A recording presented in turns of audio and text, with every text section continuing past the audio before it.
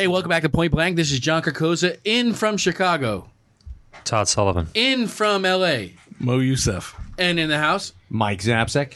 Ming Chen. our special guest today, Larry Hama. Larry Hama. Oh, Larry Legend, some would say.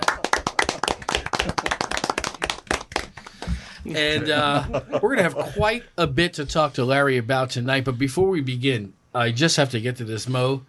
In a shocking case, you did make a prediction. And I don't know how you do it, but you did it. And last week you said, mark my words, Antonio Brown will be a Patriot at this time next week. And I don't know if it was the boldest prediction you've ever made, but gosh darn it, it came true.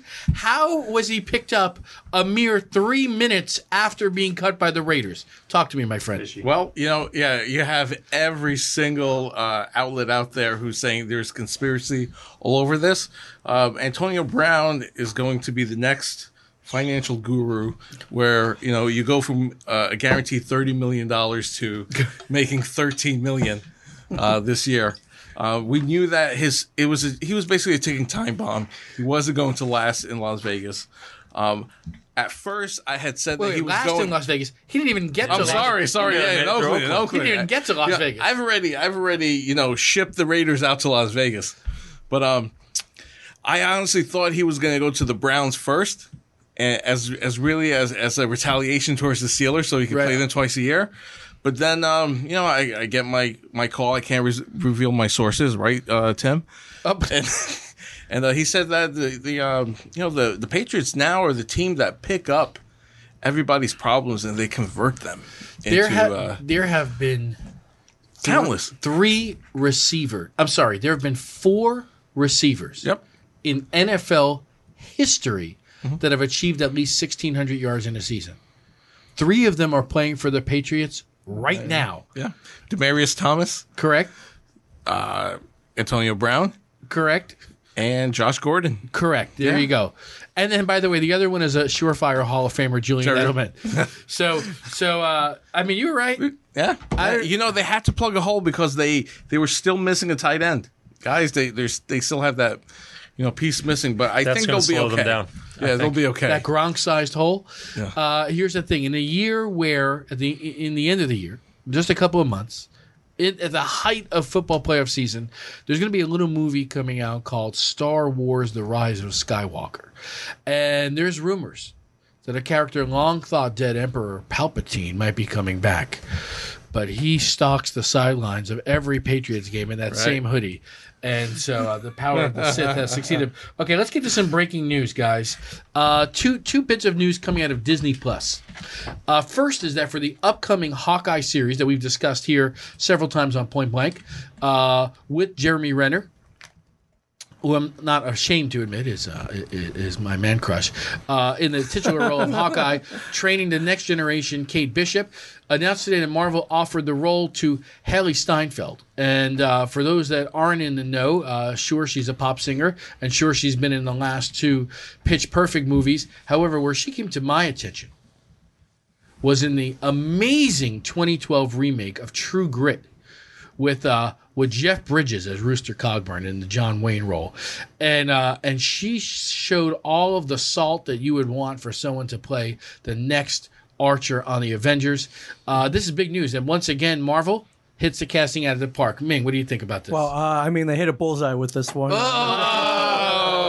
now. In the comics, I always thought Kate Bishop was way cooler than Clint Barton. So, wow. they had to, I love her because she doesn't let Clint get away with anything, gives him a ton of crap, puts him in his place, and I don't know much about the actress, so I'll trust your judgment here. I have not seen the Pitch Perfect movies, but I always trust Marvel's casting, and I think this will be great. I'm just glad they're making this at all. I never thought this would ever see the light of day in a live action format. So, well, you know, it's funny. They've been staggering out. Just to go back to the NFL for a second.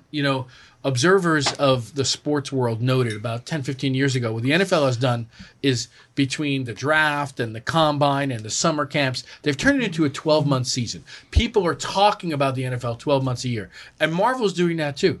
Marvel is slow rolling these announcements. We were just here a week ago talking about how they added Jon Snow, Kit Harington to the Eternals, and Richard Madden before that. Staying relevant. And now they've got this. But that's not the only news, Mike. The only news is now the rumor mill is in big, big churn.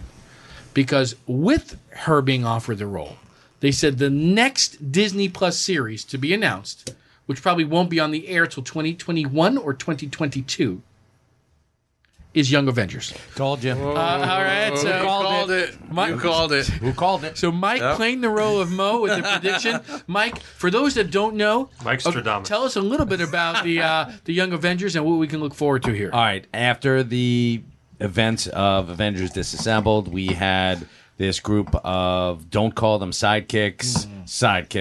They all had what appeared to be a very strong connection to a certain Avenger, and they came together to fill the void that the Avengers, it was lacking.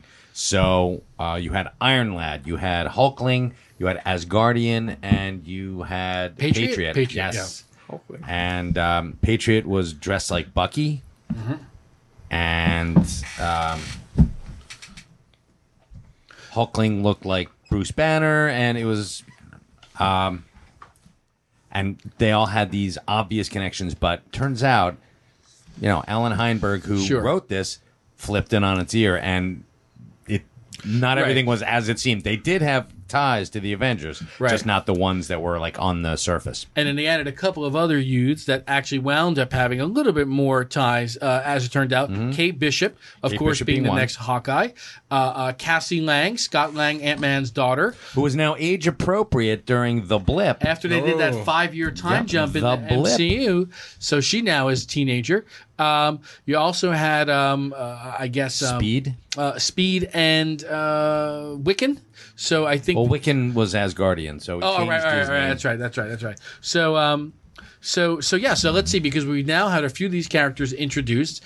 There's potential for them. One of the next rumor casting is America Chavez, the character. So they might not be going with the original Young Comics accurate Young Avengers lineup, but it looks like they're going that direction, and then I'll just be more money in the bank for Marvel. But they can go Iron Lad with the kid from Iron Man 3, because he is now age appropriate. Wow. And Bango. And they did bring him up out of nowhere in that final scene in Avengers Endgame. Yeah, where the whole theater was like, who's that kid? Yeah. Right, yeah. Oh my God, it's that kid that bullied me in high school. Oh, crap. Larry, do you get out to the cinema? You see any of these MCU movies? I see them at the Marvel Friend and Family screenings. Okay, you had to throw that in our face. Okay, all right. I was going to go to that. Why, I think our invite was lost in the mail, Todd. What happened? Yeah, I was lacking two things: neither friends nor family. And well, Sweet, man. Sweet. I actually have a reserved seat. It's like I get the same seat every time. It's like right on the aisle. So you might as well just put your name right on it there. That's it. do the Marvel Friends and Family screening free popcorn or no? I would imagine the food's better. I never get the popcorn. Okay, but, I'm just wondering. How about this? I'll eat the popcorn. Okay. They always have it at the same theater up at across the street from Lincoln Center. Oh yeah, okay. Yeah. It's a huge multiplex. Yeah. Sure. And the last three of them, I think there's something like 3 screens that they have, for the Marvel people. And so the group that I'm in, we got the IMAX. Okay, so you got the big screen. Yeah, we got the big screen. With all that sound also. Yes, to go with it. Yeah, great sound. Yeah. Not as good as the Ziegfeld. Oh no, that's a classic theater. Yeah, but pretty good sound. One screen. Yeah, great place. Have they converted any of the theaters to 4D? The 4D experience? There is a 4D theater. A couple of them up in New York. There's one in Irvine. Have you experienced? I have. Actually, I saw the Spider-Man Away from Home. Yeah. Yeah. So that's the one where they blow wind on your face, and if there's water, they'll throw water. They'll Yeah, spray water in you're- your face. you're- It's, you Your get seat pretty will rock a little. you get pretty beat up when you're out of Yet there. again, Kentucky Fried Movie way ahead of the curve. Oh my gosh. Better than smell-o-vision. Yeah. Oh yes. Again. As I get older, I appreciate IMAX more. It's like the large print edition equivalent for movies for me. So I'm like, yeah, I can see stuff now. It's great. You mentioned the Ziegfeld Theater. I think the last time I was in there was the first of the prequels, the Star Wars prequels. Wow. I can remember the lines around the block, everyone crazy excited. Right. You couldn't pre-buy online. You had to wait in line to get your ticket. Opening night. And then just stand by the exits to see all the dashed hopes. God's not real, kids. Or Well, the thing is, everybody in the comic book business used to all go see movies together. There was. That's great. I think I saw the first Star Wars at the Lowe's Astor Plaza with about 50 comic book people. Wow. Because Chris Claremont got there at like 8 o'clock in the morning or something. Wow. And just saved, the spot online, and he just let everybody in. You think people would get sort of honked off at that, but after you got like 20, 30 people, no one was going to say anything. Chris Claremont. And we had the first 2 rows. Chris Claremont, of course, for those that don't know, and if you don't know, you're probably listening to the wrong podcast, but longtime X-Men writer, and along with the man to my right here, probably credited with just about the most character development on Wolverine as anyone out there. But let's move on to the next bit of breaking news. Okay, something from the real world is going to invade the podcast for a minute, and it's just because it happened to happen today. The mustache is free. John Bolton, our national security advisor, was let go today. Mo, this was not one of your predictions, but is there any insight you can give us into what's happening here in the world of politics? We now do not have a national security advisor. Right, they'll be enacting one pretty soon because it doesn't have to go through the process of being confirmed. And I think this is resignation number 62 or 63. So if you needed John Bolton to complete your Trump administration resignation bingo, congratulations, you have one. Mo, who's next? It's not John Bolton, the comic book artist, right? No relation. Oh, yeah, that's right. May have been. Maybe He might be next. So here's the thing with John Bolton. Okay, he was a notorious hardliner. He was very hawkish to get us into Iraq. That didn't work out too well, and he's the one who's actually, ironically, been advocating to Trump not to be so nicey nice with Kim Jong-un. And Trump didn't like it. Trump likes getting these love letters from Kim Jong-un that he's always talking to the press about, and he didn't like that Bolton was reading them first. So he's out. I think he's just disappointed we're not in Iran by now. Yeah, exactly. That's the next part of his plan. Listen, one last bit of comic casting news, and it's going to be strangely relevant here. So we knew that they were kind of soft rebooting the G.I. Joe film franchise. And they're doing a Snake Eyes solo movie. And they recast Snake Eyes. They're not using Ray Park. They're using Henry Golding, who had great success in Crazy Rich Asians. Currently starring in the trailer for the upcoming movie with the music of George Michael called Last Christmas, alongside the Khaleesi, and he's going to be playing Snake Eyes. And so, of course, some fans were upset about this, but Ray Park came out and tweeted, he said, guys, I wanted this for a long time. He goes, but, even I can recognize there's a certain time when you can't do it anymore. Let's all get behind Henry and help him produce the best movie that we can. So I thought that was very classy of Ray.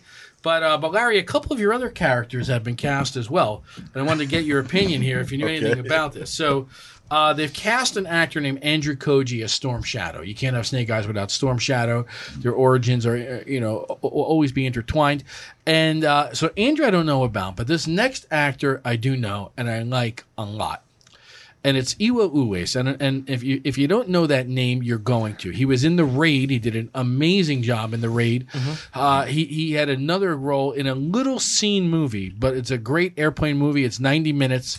It's called Mile 22 with Mark Wahlberg and I forget this, guys. Your AMC coworker. She was Maggie on Walking. Oh, Lauren Cohen. That's right. Lauren Cohen and Mark Wahlberg. They were a CIA, agents, and Iko Uwais was in this movie as well, along with The Raid. He's going to be playing Larry, the Hard Master, the person responsible for training the boys here. So he seems kind of young for that.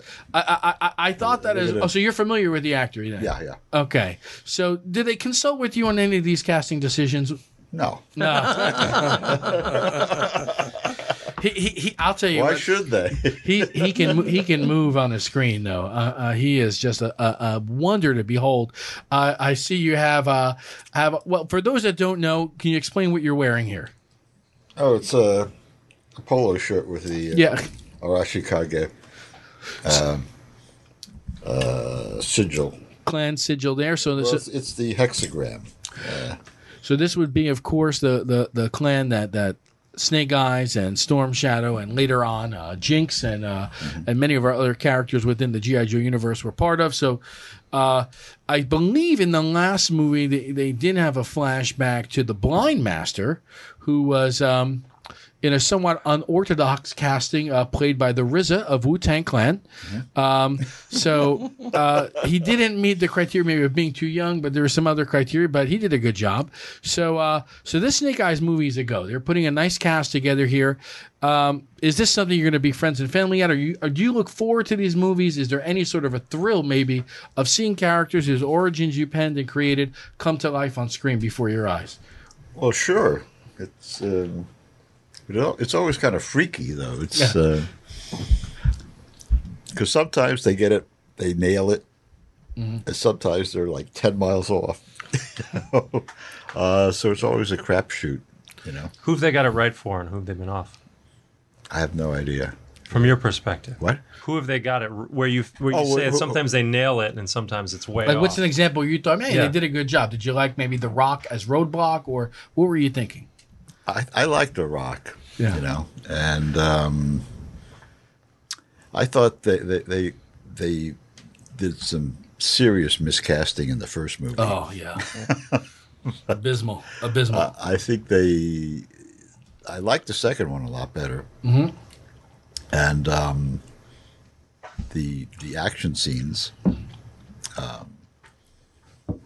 were. I thought the choreography was a lot tighter. They brought back, not brought back, but they introduced, Bruce Willis's character as General Joe Colton, kind of the original G.I. Joe there. There was a lot of talk, are they going to take that iteration, which itself was a soft reboot of the first movie? Yes. And were they going to take that and run with it? But I think they said, you know what, maybe we'll take sort of an MCU approach.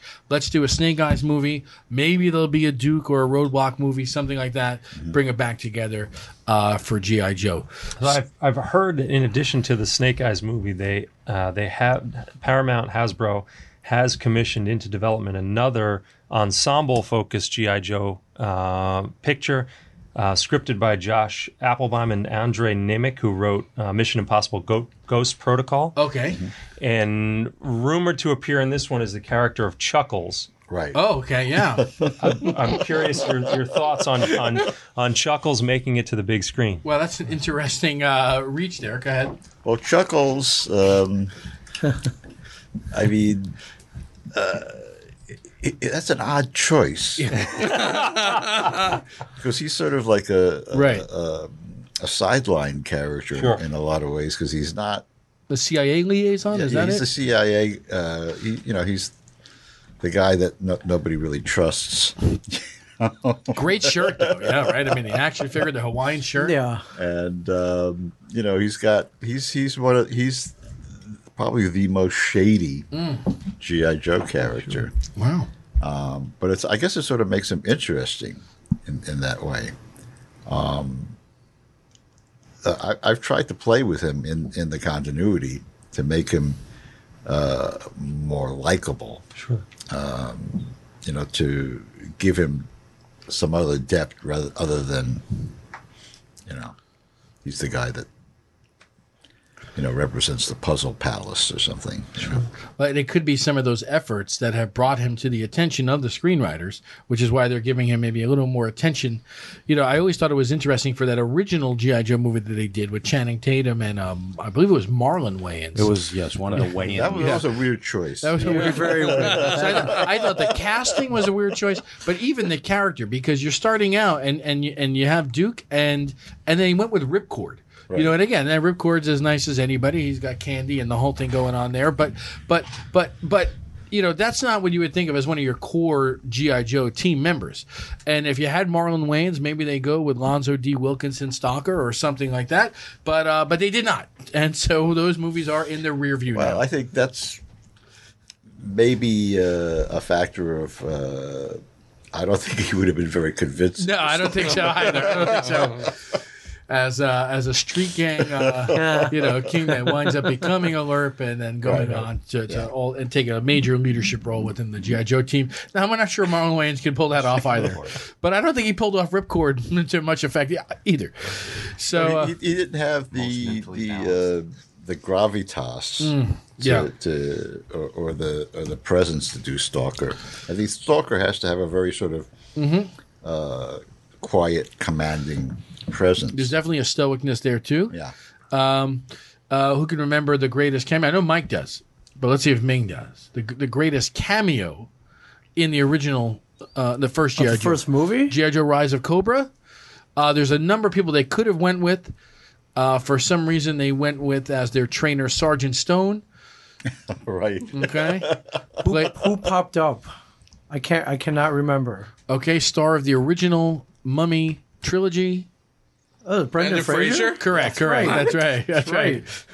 He was all right. With a little bit that they gave him to do. Yeah. Mummy Connection. That's Mummy Connection. The Rock? No. Oh man, no. Rock wasn't in that movie. The other one. Rock was in the following movie. Yeah. Similarly. All right. Concurrently. So in any event, we're going to be looking forward to that Snake Eyes movie. And breaking news to me, I didn't know there wasn't another ensemble movie. So I'm not sure when that's going to be coming out. But the Snake Eyes is due in 2020. I think, the Snake Eyes movie is in pre-production. But the Chuckles thing, I think they're just spitballing. Yeah. It's in development. In development. Yeah, in development, right. All right, Todd, can you pass me here? I just want to talk about the first beer that we're drinking here. Absolutely. I thought you wanted the Parmesan cheese. Real quick, Todd. Arnold Vosloo played Zartan in the second movie, so there's your triple Mummy connection. That's right. And he was in both. Right. He was in the first and the second movie. So that is the connection. Continuity, yeah. That's right. And Arnold Vosloo, of course, was in disguise as the president, played by Jonathan Pryce. Yes. Thank you, Mark Walters. He's very good, though. He's a great actor. I was very good actor, and he was very serious. Yes. He grilled me for half an hour. Really? When because I was out there to do a cameo. Okay. And so I'm in the scene with all the NATO generals in the conference, and so we were waiting to do a scene, and he just cornered me and just. Wanted to know about the character. Wow. Yeah. He's a serious actor, and I really appreciate that. He just wasn't there to do it. He wanted to have some depth to it. Because a lot of people, they'll do a superhero movie or a comic book movie, and they're not really taking it seriously because they think it's It's a nice paycheck, but maybe not much more than that. Yeah.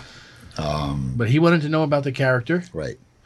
And, when they want to know about the character, I'm totally willing to. Awesome. Well, listen, they went to the right guy to get that info. And his performance was one of the things that was praised even about that original movie. Right. So who knows? He did, I think, meet his fate at the end of Retaliation, but he has a tendency of coming back in the books as well. So let's get to. I was going to say before we get to our next point, I just want to take a brief break to talk about the first beer we're drinking here. It's called Mama Bear's Sour Cherry Pie. Now, Larry, I don't know if you'd like to try some of this. We'll certainly offer it to you. It's from our friends out at Crooked Stave Brewing, Crooked Stave Artisan Beer Project. They're in Denver. When I went out to Denver for the last GABF, Great American Beer Fest, we stopped by. It's almost, if you go to Denver for anything beer related, you have to stop by Crooked Stave. If you go to Denver for anything at all, you probably should stop by. So what do we got going on here? This is a Burgundy sour ale aged in oak barrels with. Okay, and we're almost approaching absurdity point with Colorado Montmorency cherries. So we've got it all going on here. Now, this is the result of blending these carefully chosen batches of cherries with a heavy-handed addition sourced from the orchards in Colorado's western slope. This is the 2016 harvest. It's a 2018 beer, Mama Bear's Sour Cherry Pie, coming in at a relatively mild. It is the lowest of the beers we'll have tonight, 6% ABV, and there's definitely some strong cherry flavor there to go with the sour.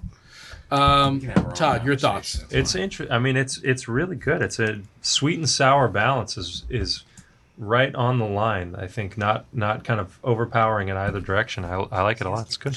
That's actually it's a good observation.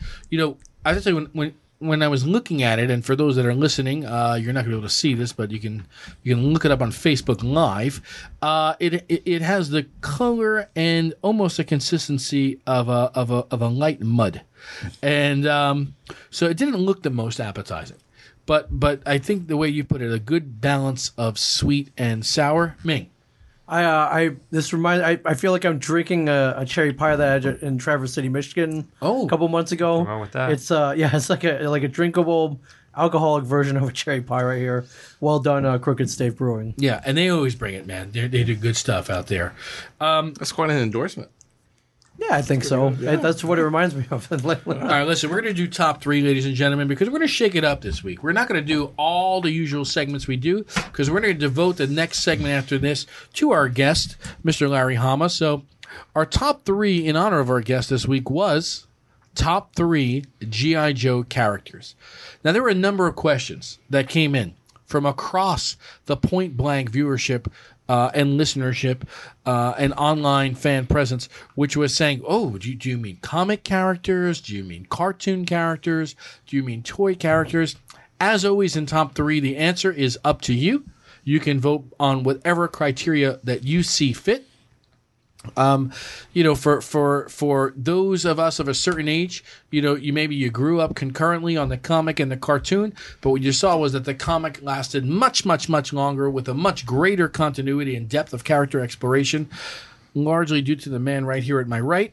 But again, there's those who maybe they had seen those cartoons and had never gotten into the comics. Maybe that's the only thing. Maybe the only thing is the characterization from the TV commercials or the JCPenney catalogs. So before I reveal the fan vote, let's go around the room.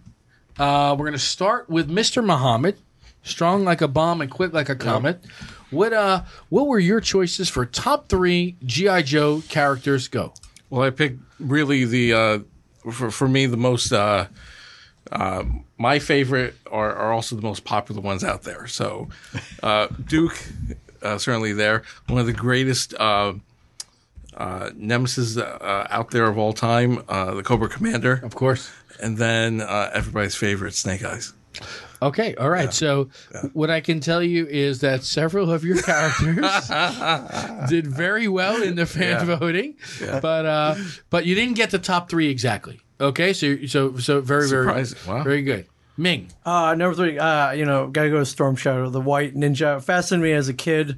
Buying the toy though, with all the accessories, the bow and arrow, the two swords, the white ninja suit with the I Ching symbol on it. Just fascinated me as a kid. One of my favorite characters. I went toys first, of course. It was a tangible product. Then I was able to see them in the comic books, and then the TV show. Number 2, Snow Job. Oh yeah. Okay. How they got away with that name, I'm not really sure. But again, I gotta go to the toy first. The toy is amazingly sculpted, great accessories. Yep. And again the name. Yep. Made parents of all parents of 1983 Yeah. take a pause, and then it's like, okay, I guess Yeah. maybe chuckle under their breath. And number 1, my favorite character of all time, Firefly. Ooh. Okay. The Saboteur. Yeah, the Saboteur. So growing up, I had a younger brother. He collected all the Joes, which means when I swung the other way and collected all the Cobra characters. Okay. Which, as a kid, I found out, wow, the villains are way more cooler sometimes than the good guys, at least in my mind. And I don't know what it was about the Cobra Saboteur with the gray camouflage, almost ninja like stealth outfit, that amazing submachine gun with the vents. Yep. And the backpack with the little thing that popped out, and the cell phone. There you go, man. The cell phone accessory that every kid lost except for me. I watched that thing like a hawk. So Well, I was going to say, since you're toy aficionado, and for those that don't remember, I'll get to it in a minute, but that's part of how Ming and I connected is Yes. through our love of G.I. Joe toys. But that accessory, yes, that phone, or detonator thing, communications device, right? That is one of the most sought after accessories on the G.I. Joe toy collector market. To your point, nobody saved that thing, man. No, I watched that thing like a hawk, though. I was lucky I didn't have any pets who would eat it. My mom didn't sweep it up in the vacuum cleaner. I love that thing. I took care of it. So You think there'd be somebody out there with a 3D printer bootlegging these things? oh yeah, You're making some serious coin. Don't give me any idea. Maybe you need to buy a 3D printer. We come in next week to the studio, Mike, Yeah. and there's a 3D printer over there where their spinner rack used to be. yeah. I mean, I don't even think that 400 that- mailers in the next room. I don't think that accessory came in the. I remember the battle packs where you could get you could buy the different accessories or different Right. colors with the battle stands. I don't know if that ever came as part of the battle packs, but to all the kids who watch that thing like a hawk, cheers to you, because that thing got lost by every kid. Mike, we're going to throw it over to you, my friend. I'm a little bit older than most of the bit. people sitting here. And no offense to you, Larry, but I was not the biggest G.I. Joe cartoon and 3 3/4 inch. I'm from like the days of Nixon and Ford and 38 cents. I loved it. No, they were action figures, my friend. like 9 or 12 13-inch action figures. My 3 favorites were Mike Power, the Atomic Man, who had a see-through arm, and it came with a helicopter blade. You could twist his arm, and he would spin, and he would fly, which is weird as hell. Eagle-Eye G.I. Joe. A proto Inspector Gadget, it sounds like. No, actually, they were trying to jump on the $6 million man market, I got you. which was really weird because Mike Power only had one atomic leg, so he could only run in circles at 60 miles an hour. Or It was really he could hop really well. Yeah. You could dunk. Yeah. And Your number 2? Eagle-Eye G.I. Joe, he was, his eyes would move back and forth. Yes, so he yes. would follow you. And he had the... Wasn't that creepy as Frank there? I mean, he's Of course. Of course. You're like, all right, he's looking at he's checking out Barbie and the Charlie's Angels dolls. And my number 1 was Bullet Man, the Human Bullet. This was part of the G.I. Joe Adventure Team. All 3 Right. of these guys. right. After Vietnam, America was getting a little war weary. They kind of There he is. They pivoted away from the That's combat fantastic. accurate versions. Yes. And he had chrome arms. He Winter had- Soldier. Yeah. Well, these were built Yeah, very this- well. They had real buttons and everything. He had right? this helmet. He had this belt, which was so cool. You couldn't use it on any other action figure. And he had flyaway action. You could string him up, and he had hooks on the back of his costume, and he would fly. Oh wow, that's so super. it was right there. You Is go. there any connection to like the Fawcett Man, like Bullet Man? the Like, Fawcett Bullet Man? Yeah, no, like- no. They 'cause it looks like there's a very similar configuration here. What, the headdress? Yeah, a little bit. A little bit. Mike, do we have any evidence of the cosplay you used to do? Right, tinfoil helmet. All burned. I've heard all destroyed. stories. No, all destroyed, and they cannot be without a liable suit going. So it's excellent. Todd, your own top three. All right, first I have to start with a question as to maybe this is an honorable mention. Does Tamax or Zaymot count as one or two? Definitely two. That's They're two? Oh, two come twin on. brothers. They count as one. I don't know, because for me, whenever that comes up, it's a question of, are they joined by the word "and" or by an ampersand? And in their case, I think it's an ampersand, so I'm gonna say you can use that as one. I appreciate that. I, All right. I think it's one because you couldn't buy one without the other. Couldn't have one with the other. But I paid for two figures though. Source got a of ruling authority right right here. here. We got a ruling Thank you right very here. much. I paid for two figures. Double the cost. That's because you bought on the secondary market, Ming, and shame No, on I you. bought mine off the rack, man. I definitely bought it off the rack, but it was like, instead of Oh, here they are. Look at them. instead of $298, it was double. It was $698. Without looking, $598. Which one has the scar? Without looking, quick combat trivia, Minnie, who has the scar? You know? That's Zaymot. I have to look. That's Zaymot. It's gotta be Zaymot. That's Zaymot. Yes, correct. All right, Larry knows. all right. So go ahead. All right. I'm going to go number 3 is leader of the Dreadnoks, Zartan. Okay. I think Zartan. Zartan. Yeah. He was super cool character, could imitate anyone he wanted, like just the ability to just be that kind of a chameleon. I also loved in just prepping to make sure I had his backstory right. There was a line in here from his Wikipedia page about his introduction in issue number 48. Brought into the pit G.I. Joe's headquarters, disguised as an injured Joe. Any ideas which one? I should know that. Ripcord is correct. Oh, yeah, he just said it before. That was that whole storyline. Yeah.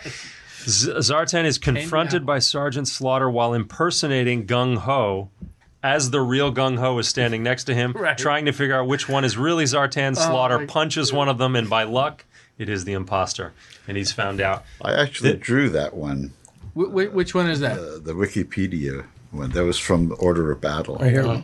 On the top left there? Yeah. Fantastic. He, again, as Ming says, going back to the toys, I had him. He was How super cool was cool. he? That he had the UV reactive plastic and Yeah, would the change- And he knee came pads with that his change little, colors, his little yeah. swamp buggy too. he and his there. buggy would Yeah. all change colors. Yeah, that broke in down the into the sun. thing, that box Yep, thing that he exactly. could drag. Yeah. Nobody else is going to point out that Sergeant Slaughter just flipped a coin and punched. That's That's how he rolled, man. Hey, with his career too, and New Jersey native, Sergeant Slaughter. yes, we know, Ming. I think he's driving a limo over in. Oh my God! I'm not saying it. I heard. No, he's living in North Carolina, I think. Oh, he's in North Carolina now. He's doing okay. Yeah, he's on the convention circuit. I See him at a lot of did see him conventions. at the Circuit, convention. Yes. Number 2, I'm going to go. Someone Mo mentioned is Cobra Commander, and the reasoning is I have him down as the most diva evil terrorist of all time, and I think the inspiration for Cam Newton's next outfit. So, Oh my God! I'm excited to see that. And number 1, I have to agree with Muhammad, is Snake Eyes. My thought on him is he's badass beyond words. See what I did there? Look at that! I get it. He doesn't speak beyond words. No, he's just. I mean, he was Right. he was just the coolest. And there you go. So that's my 3. Actually, the image there, the second one, but without that text, that has been my wallpaper for a long time. I mean, it's just there's so many cool images of him out there. And Larry, what you're able to do with his character, I think we all know the background behind the figure. You know, where they're trying to save some money and not use any any color, any dye, no color, and just cheap out. And who could have predicted? You know, from the cool factor. And Muhammad couldn't predict Mike it. says only Mo could have. But the amazing backstory you were able to give to him. I remember, the first issue of G.I. Joe I read, and it was in the single digits. It wasn't number 1 or 2, but it might have been 3 or 4. And the story kind of starts in media res, and they're coming back from some mission. And since Snake Eyes doesn't speak, and then since you're never given access to his thought bubbles as well, most of what there are no thought bubbles. Most of what it's exactly right. So most of what you're given exposition wise from him has come from other characters, and Clutch is saying to Grunt or something. It wasn't fair what Snake Eyes pulled out of his boot and did to those cobras. And I was like an 8-year-old kid. I'm like, well, what did he have in his boot? What did he have in his boot? What did he do to them? And so yeah, good call there. And there's a reason that he keeps coming up as number one. But I'll give you my own top three before we get to two special things here. So my number three also was mentioned tonight by one of you guys, and it was by Ming. And my number three is Snow Job. I remember reading that file card, and Larry, this is probably some of your work, where it says, yeah, sure, he's a biathlete and excelled at skiing and shooting, but it said, his name is Snow Job not because he's great on skis, it's because he's a con artist. And I just remember being as a kid like, that's like a nifty little piece of info to include in there. Now I've got a toy, and I'm trying to have him scan the other toys out of something, and so I was a cool cell phone. Cool little touch. I was going to say, Ming's got one of those. You could probably get that from him. And then my number two is aforementioned, and this is maybe a little bit of upset, but Snake Eyes is my number two. While I think he is one of the coolest characters in all of fiction, and I said he's been my wallpaper there for 10 years, and on my desktop, and you're playing, you always kind of imagine like how cool Snake Eyes is, but I have him as my number two because I do think I have somebody that's just a little bit cooler, and to me he personified cool. I kind of signaled this a little bit a while ago when I mentioned one of the tidbits from his file card. But over the course of the comic series, and the fact that he was one of the originals, Stalker is my number one. It said something like, before he joined the army, he was a warlord of like some street gangs in the inner city. And then, as we learned about his background, he was certainly part of that great LRP unit with the guys that would go on to become Storm Shadow and Snake Eyes, along with a few others, and Wade, and always being there, being the level hand of the G.I. Joe team, not taking any crap from anybody. Stalker's my number one, and before I reveal the fan vote, we've got to ask the father which of his kids are his favorites. Okay, I can do that pretty easily. I'm not going to reveal it on the air because there's a chance they could be watching, but I can do it pretty easily. But Larry, out of all the characters you created and all the file cards you wrote and characters whose you've put dialogue in their mouths, do you have three favorites of your own? Oh, sure. All right, let's hear it. Snake Eyes, Scarlet, and Storm Shadow. Mm-hmm.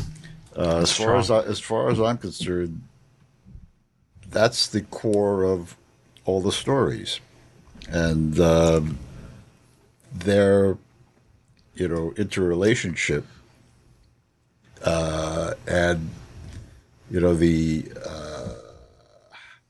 how they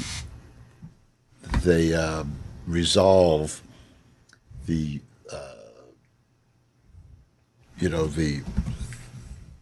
the big schism from the origin, I think, is the main theme of the whole story. I mean, to me, G.I. Joe has always been about the futility of vengeance.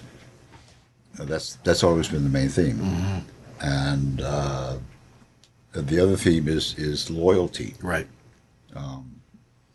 And I think that the loyalty fantasy is the really strong fantasy that makes it work.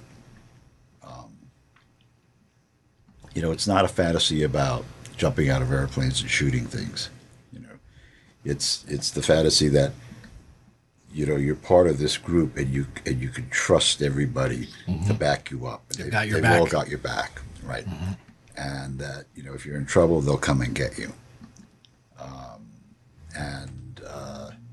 Because every kid, by the time you're 5 or 6, you've been betrayed. Somebody took your little walkie-talkie toy. And, Right. So the idea of people who won't betray you is a very strong concept, I think. That's pretty deep, man. That's cool.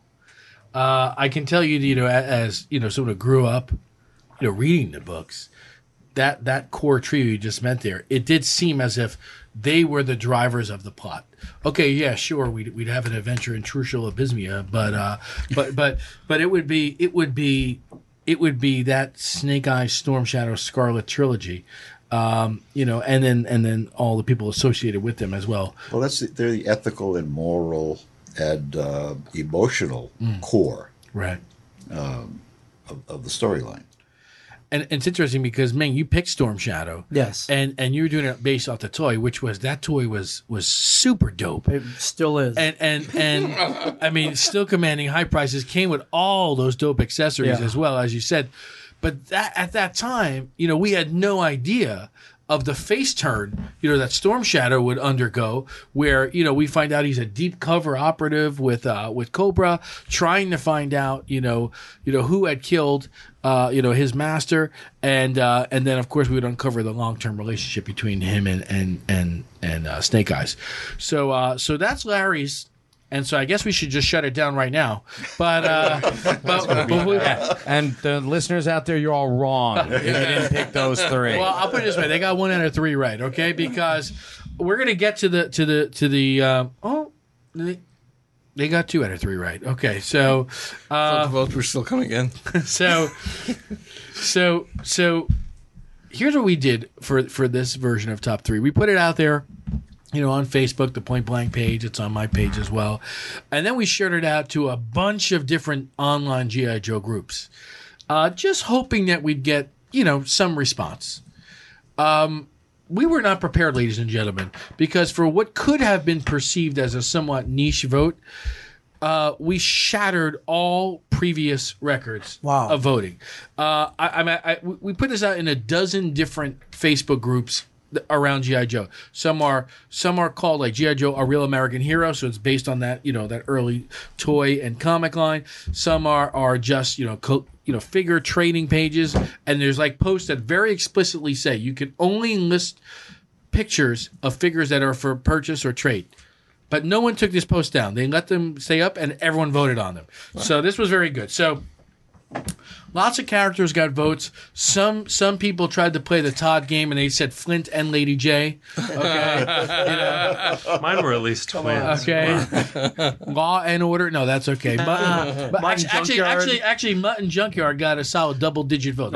They got 11 votes, so that's pretty good. People like Mutt and Junkyard, presumably. But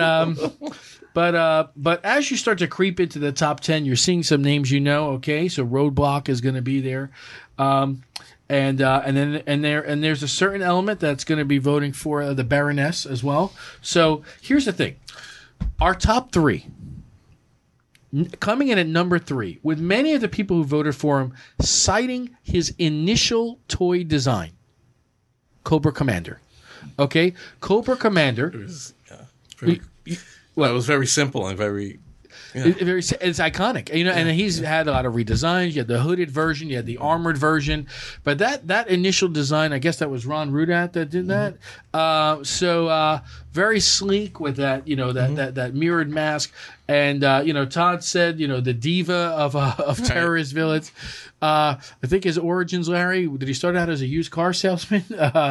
Before putting these groups of people that had fallen by the wayside together. I think he was also selling cleaning products. Oh, of course. Oh, there you go. And vitamins. I tried it all. Maybe he was an Amway salesman too. We don't know. I didn't want to mention that. You're saying it was Don Draper. But so Cobra Commander came in at number 3. Number 2, someone, again, we've spoken about pretty extensively, and that is Storm Shadow.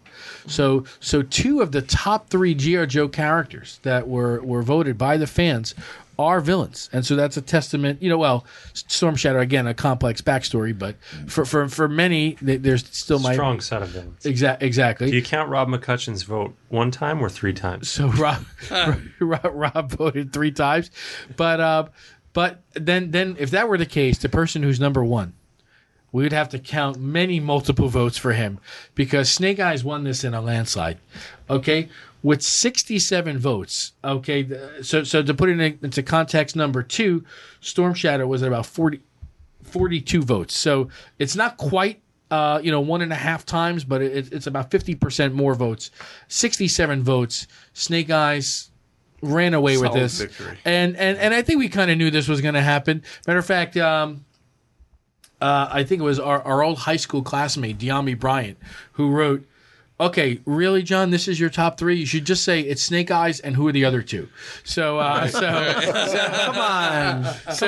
But listen, as it turned out to be very prophetic. And so it's actually on that note that we'll segue into our next segment, which is we're going to talk with our guest, Larry Hama. Larry, obviously, if people are watching, they probably have a good idea of some of your background. We've been talking a lot about the G.I. Joe so far, but that's not even remotely everything you've done. I've said before on the air, I think you're probably the definitive or one of two of the definitive Wolverine writers, in my opinion. Helping to develop his character and unlock pieces of his memories that he had forgotten, introducing some very, very important characters along the way that have gone on to be portrayed on screen. So to your point earlier about seeing some of your creations appear on screen, I think Will.i.am did a good job as John Wraith, but that's just me. It might have been the best part of that movie. But he's, I based John Wraith on a friend of mine, Ed Davis. Okay. Because I had originally based Stalker on Ed Davis, because Ed Davis had been a LERP. So he's probably a cool cat too. He'd been a warlord of a large gang. Okay. And he had one eye. He lost an eye in Vietnam. He was the only artist that ever showed up at continuity that Neil Adams said, this guy can draw better than me. Wow. High praise. That's a bold statement from Neil. Yeah. Yeah. He was, he got out of the Army and he didn't know what to do. All he had was these 2 sketchbooks that he did in Vietnam. So he went up to Marvel and showed them to Virginia Ramita, who was a very nice lady, but she was the person that reviewed portfolios. And for those that don't know, she was related to whom? She was John Romita's wife. There you go. Or is John Romita's wife. Art director. To her eye, if it didn't look like Johnny Romita, it wasn't very good. And she said, no, this is not Marvel type stuff. So she said, well, you should take this stuff over to Neil Adams and show it to him.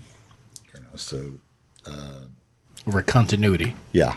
So he comes over with these 2 sketchbooks, and so he's wearing a white shirt, no tie, a Savile Row suit. Wow. A cowboy hat and Tony Lama boots. Oh my gosh! So that's the. Well, there you go. You said it right there. That's the, that's the Will.i.am costume. Exactly. Yeah. Neil looks at this stuff, and he's like, not saying anything, And meanwhile, Howard Chaykin is sitting there in the corner at Dick Giannano's table with his feet up on the desk. And, Fawford and the Gray Mouser had just come out. And he's just like gloating, and basking. And Neil goes through these sketchbooks. And he just sort of smiles and he gets up and he walks over to Howard and goes, take a look at this. And Howard, with his feet still up, goes, you got the sense there's a new number one in town? Yeah. And his jaw is dropping, and he gets up and he says, who the F did this? Wow. And you know, the thing was that they hit it off, you know, and they eventually had a studio together doing advertising work. They became good buds. But a lot of these characters, you know, most of them were based on people I knew. Okay. You know, that's the way I could keep them consistent and Anchoring them. And anchoring them. You know, I mean, because there's lots of characters, you know, you see that, you know, every writer changes it, you know, and it becomes very schizophrenic. Of course, yeah. You know, there's maybe, you know, 10 characters in all of comicdom that, like, nobody can. You can't do anything. You can't veer off what's there. Right. You know. Yeah, all too often, once the creative team changes, Right. first thing they're going to do is come in, maybe shake things up, take a character in a different direction. So Kill off all the supporting characters. that's right. It usually happens. But listen, that's one of the benefits, both from your incredibly long Wolverine run and your even longer G.I. Joe run, which we'll like to think of as... Both of which were I got because nobody else wanted to do them. You know, I mean, I was the last person they asked to do the G.I. Joe stuff. everyone else had turned it down. Everybody else turned it down. Because it was a licensed property? Yeah. Well, you know, you see, in those days, the license books paid the least because the licensing fee came off the top of the page rate. Right. Right. And everybody told me, oh, if you do a licensing book, you're a pariah. You know, that's you're like D-list. Right. You know, because nobody else would do those things, and then the D-list people would just hack it out. You know? So, you know, the license books were always sort of crappy. You know. But wouldn't you say, though, in the G.I. Joe case, it was a little bit different than your normal licensed property in that there was almost a co-development aspect between, you know, what was going on between you and Hasbro. Yeah, but nobody knew that when they were offered. You know, right. They offered it to all the contract writers, and then they offered it to all the non-contract writers, and they all turned it down. And then Jim Shooter went to every editorial office, and he asked every editor and every assistant editor, and gosh. the kid that went out for coffee, and then everybody. We were next, Todd. It was going to get to us eventually. Yeah. Everybody turned it literally, you know, and I was literally the last office in the row, you know, way at, you know, at the end of the row, and like I've been trying to get writing work for ages from Marvel, and no editor would give me writing work. In fact, I had dispensation from Jim Shooter to write for other companies, even as I was working as an editor at Marvel. On the payroll for the company. Yeah. Given dispensation to freelance elsewhere. Right, because I was able to prove that I'd gone to every single editor, and nobody would give me work. So the first writing work I actually got was from Wheezy. Louis Simonson. Who was Wheezy Jones at the time, who was an editor at Warren. So I was writing a samurai series for Eerie. And, you know, so I leaped at the chance to, you know, do a monthly book. You know, and I've said 100 times, if it had been Barbie, I would have taken a Barbie, you know. Well, let's all be thankful that it wasn't Barbie. Barbie. Thank you. You did not know. Ken would be so much cooler. What might have come from that? I would have written the hell out of Barbie. Oh yeah, no doubt. But so even after G.I. Joe was very successful, you know, I went back and I said, so how, you know, how about some other writing work? And they all said, oh no, this G.I. Joe stuff is a fluke, you know. Right. But then Wolverine was on the ropes, you know. the sales were way down. Right. They were actually considering canceling the book. Meanwhile, today he's on every team. Yeah, the plot line had deteriorated to the point where he was like, an alcoholic in Madripoor or something, like hanging out in this bar, just being morose or something. Mm-hmm. And so I took it over at issue 31 or something, 32. They gave it to me as a sop because it was going to be. They thought it was. You would just play out the string. They thought it was dead in the water. Yeah. So because of that, they didn't ride me. They didn't. They give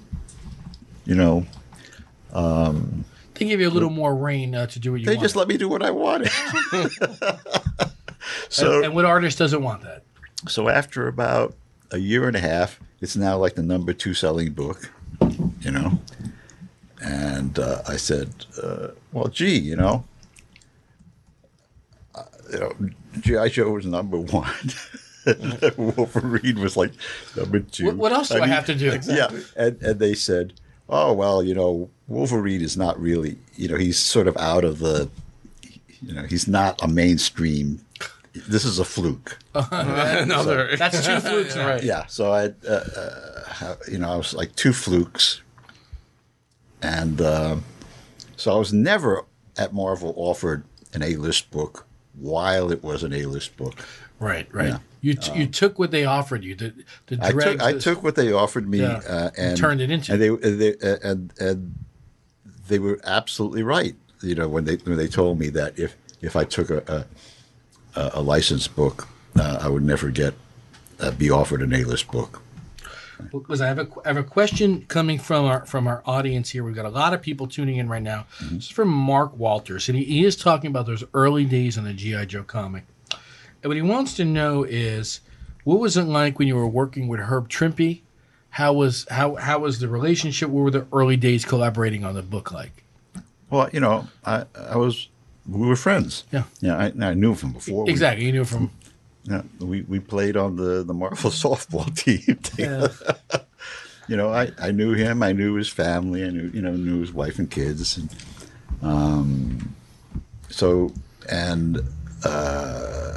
so I knew his, what he was into. So I just made sure that, there was always airplanes in the story because, he just loved planes. He had a Stearman biplane that he flew himself. He was a licensed pilot.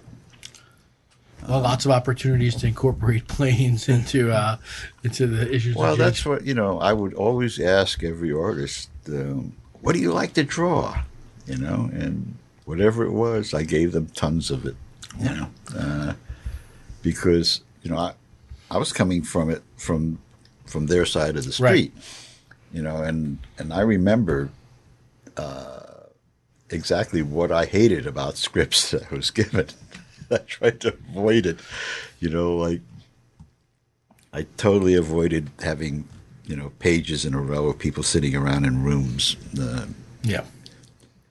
explaining what was going on in dialogue. Show don't tell. Yeah, I figured if people were going to explain something, they'd better damn well do it while they were punching each other, or or ducking grenades or something, or jumping out of airplanes. And I hated captions, so I tried to avoid them totally. So I remember I was the first book I drew for Marvel was Iron Fist, and I remember I'd spent all day once drawing this incredible background of the Himalayas with the sun beams of sunlight coming through clouds and all this great stuff. And was it with the hidden city of Kunlun? Yeah, and the scripter put in something like 9 captions, that all they did was describe the images that they covered up. With all the captions. Yeah, as the ambient rays of sunlight streamed through the purple clouds, but the images weren't there anymore because they were covered by the captions. Well, listen, I want to take you for a second to a different phase of your career. Okay, a little bit earlier phase of your career.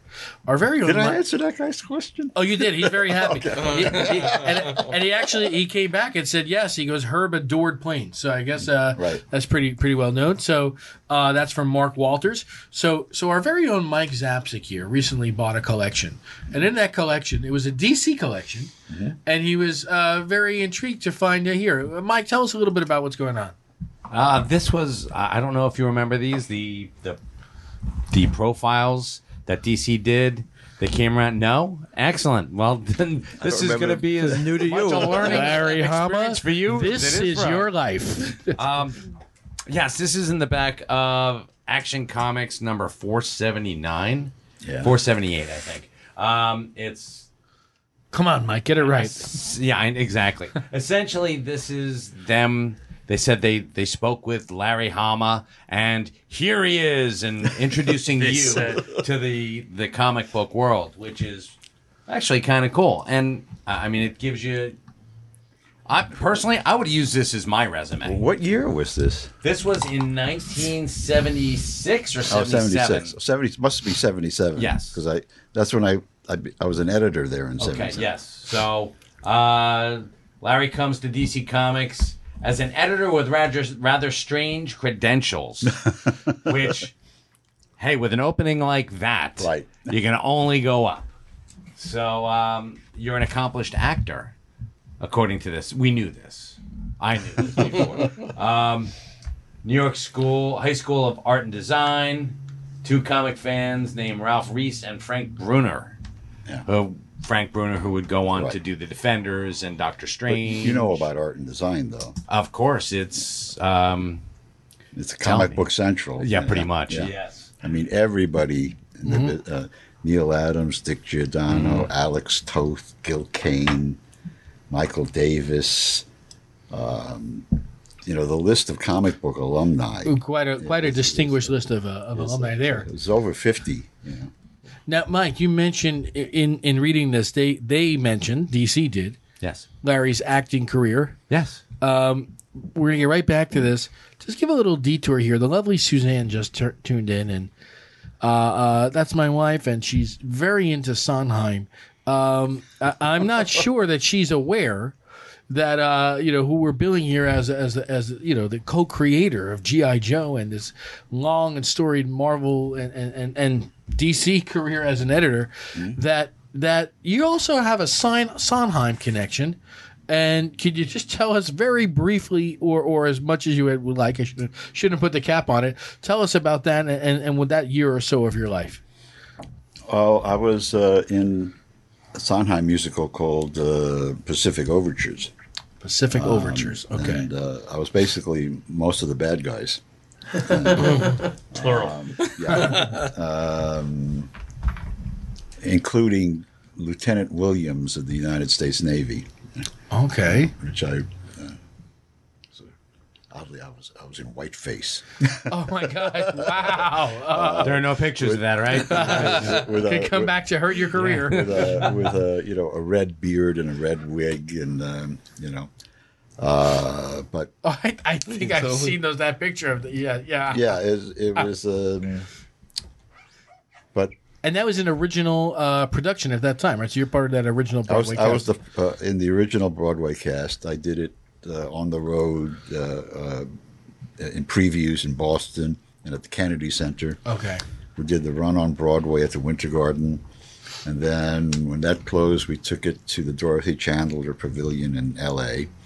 And then from then we took it to the State in San Francisco. Wow. So it was like years worth of work. 8 shows a week, but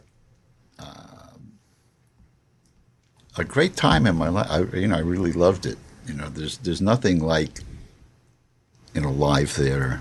Did you get direction? Get that feedback. Were you getting direction from Sondheim, or he just wrote the book, or? Well, no, he's not the director. He was the composer. He was the composer. The Okay. director was Hal Prince. Hal Prince, who just passed away. Mentioned on this program 3 episodes ago, as having unfortunately passed away. Yeah, and Wow, you were directed by Hal Prince. Okay. Hal Prince, and the musical director was Paul Gemignani, who was conductor on Sweeney Todd and Into the Woods, and all the Sondheim stuff. And it was very strange because I didn't know who Sondheim was. Because you hadn't come in as an actor before that. Not with extensive experience. The first acting job I got was maybe a year before that. I was in an elevator in my building. The same elevator I met Katharine Hepburn. The elevator with the not great light. Yeah. And there was a woman in the elevator, and she turned to me and she said, well, I had hair down to my waist, okay? And she said, Shinobu. Are you an actor? And I said, no. That's great. And she said, do you want to be one? Oh, wow. And I said, well, what do you mean? And she said, well, she was a producer and she was casting this off-Broadway production of Moby Dick at the South Street Seaport. Okay. And, that's way off Broadway. And she needed one more harpooner. She says, I got this great guy to be Dagu, the African-American harpooner. Sounds a little porno-ish, if you don't mind me saying. You're sure this didn't take place in her apartment? Or No, and so I read for the part, and I got it. I was Tesh Tego, who's I guess a Northwest Indian. like an Inuit or something. Yeah. Okay. And the other harpooner was Steve James, who went on to be an action star. Yeah. So I did that. Somebody saw me in that, and I got another job. And then, like the third or fourth thing that I got was I got a call from casting director at Hal Prince's office, and I was working at Continuity, on 48th Street and Fifth Avenue, and she said, "Well, we'd like to have you come and read for this show." And I said, "Well, it's a musical comedy," and she said, "Yeah," and I said, "Well, I neither sing nor dance." You're hired. Pack up your pencil and your harpoon. You put it out there, right? You can't be accused of hiding anything. And she was insistent. She said, "Well, we still want to, have you come up. We're on our last day of casting. We haven't got the villains, And I said, "No, well, I don't. This doesn't sound like for me." And finally, she said, "Look, your phone number has got the same beginning 3 digits as ours. Where are you?" And I said, 48th Street and 5th. She says, we're in Rockefeller Center. We're a block and a half away from you. So if you come over right now, timing is everything. Won't take more than 10 minutes, no skin off your teeth. I said, okay. Just then, Neil Adams asked, "Hey, Larry, go get me a cup of coffee." Neil, I'll be back in 45 minutes. Life was never the same. So I went over there and, Did you have to take a leave from Continuity for that year? I wasn't. I mean, you're doing 8 shows. I wasn't employed at Continuity. I was freelancing. I was renting a table for $50 a month. Yeah. and all the coffee I could drink. And so they said, "Oh, well, we want to see you in the theater tomorrow. So come to the the Winter Garden, and with a song." And I said, "A song?" So I brought I had a Gibson ES 235. I think it was a semi-hollow body guitar, and a pig nose amp. So I bring my Gibson and my pig nose, and I get there, and there's 3 guys ahead of me, and the first guy does "Try to Remember the Kind of September." The second one does "The Impossible Dream," and The third one, they call the wind Mariah or something, and Yeah. it gets to me, and I'm like, okay, and I play in my app, and I give him the first verse of Bob Dylan's "Just Like a Woman." Oh my gosh. Because I knew a little fancy guitar riff for it, and they're like, Well, they hadn't seen that before. no, they hadn't seen that before, and they stopped me, and Sondheim, and sitting there is Hal Prince, Steve Sondheim, and Paul Gemignani, and John Weidman, the writer, and actually I'd known Weidman from before, from working in National Lampoon, and Sondheim says, look, just give us one more verse, and this time don't imitate Bob Dylan. And I said, I'm not imitating Bob Dylan. This is the way I sing. and Hal Prince said, well, at least he seems musical. Can you read music? And I said, I can sight read for E-flat alto saxophone. At which point Paul Gemignani goes, Yeah. And so I leave thinking, oh, well, I really blew that one. And the next morning they call and say, well, can you come to the office and sign the contract? Wow. And so Neil says, well, do you really want to do this? I mean, you're giving up a nice career here. Yeah, you're not going to be giving me $50 a month. For a table. So, real motivation. $600 a year. Come on, buddy. I got rent to pay. Exactly. So Oh man. I thought, oh, okay, so it's they just want a spear carrier or something, So I go there and they give me this contract, and it's an equity principles contract, So I said, oh, so I signed it, As one does. and that occupied me for the rest of for the next year. But when I went back and I talked to Neil, I said, I don't know what I don't know how to do any of this stuff, And Neil said, don't tell them that. It was one of the best pieces of advice Neil gave me. He says, no matter what it is, don't admit that you don't know how to do it. Just say, oh, okay. And then figure out how to do it. Figure it out. Yeah. Figure it out. It's something we also spoke about here. So Nikolai Coster-Waldau, he just finished up his 8-year run on Game of Thrones as Jaime Lannister. Mm-hmm. And he said when he was auditioning for the role, which would become his career-defining role thus far, they said, okay, and just to make sure, you can ride horses and you're good with swordplay. He's like, absolutely. Right. He said, I had no idea how to ride a horse or use a sword.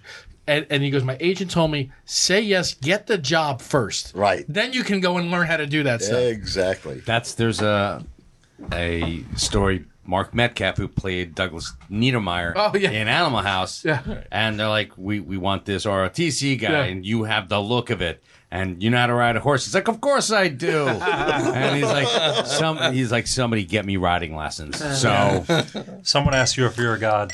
Sure. You say yes. That's right. That's right. Absolutely. And the first day of rehearsal, you summed it up. they're putting the opening number on its feet.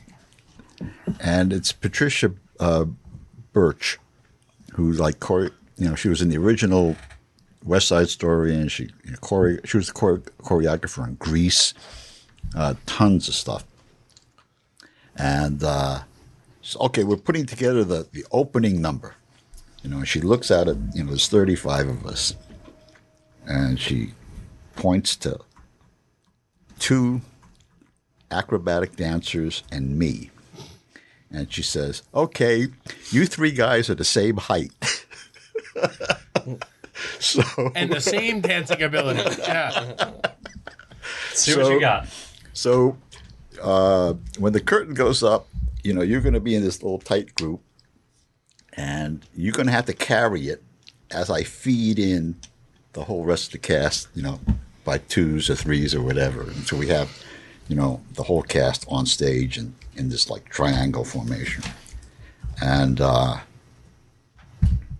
was like, holy smoke. I mean, and I'm like, starting to raise my head like this. And the guy next to me says, what are you doing? He says, well, I'm going to tell her that I'm not a dancer, And this guy looks at me and says, don't worry, just do what we do.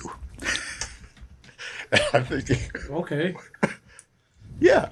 There's that weird split second where it seems logical. Of course. Just tell me 5 seconds before what you're going to do. And I'll then I'll follow do you. that. Then I'm going to do that. And yeah, that's Right. And then they did a double backflip. Well, no, but it was. So she starts to choreograph it. Of course, it's in choreography talk. It's like, oh, I want 3/4 here, and then second position, third position. It's all Pliés. Yep. dance lingo. I'm like, what? What was the middle thing again?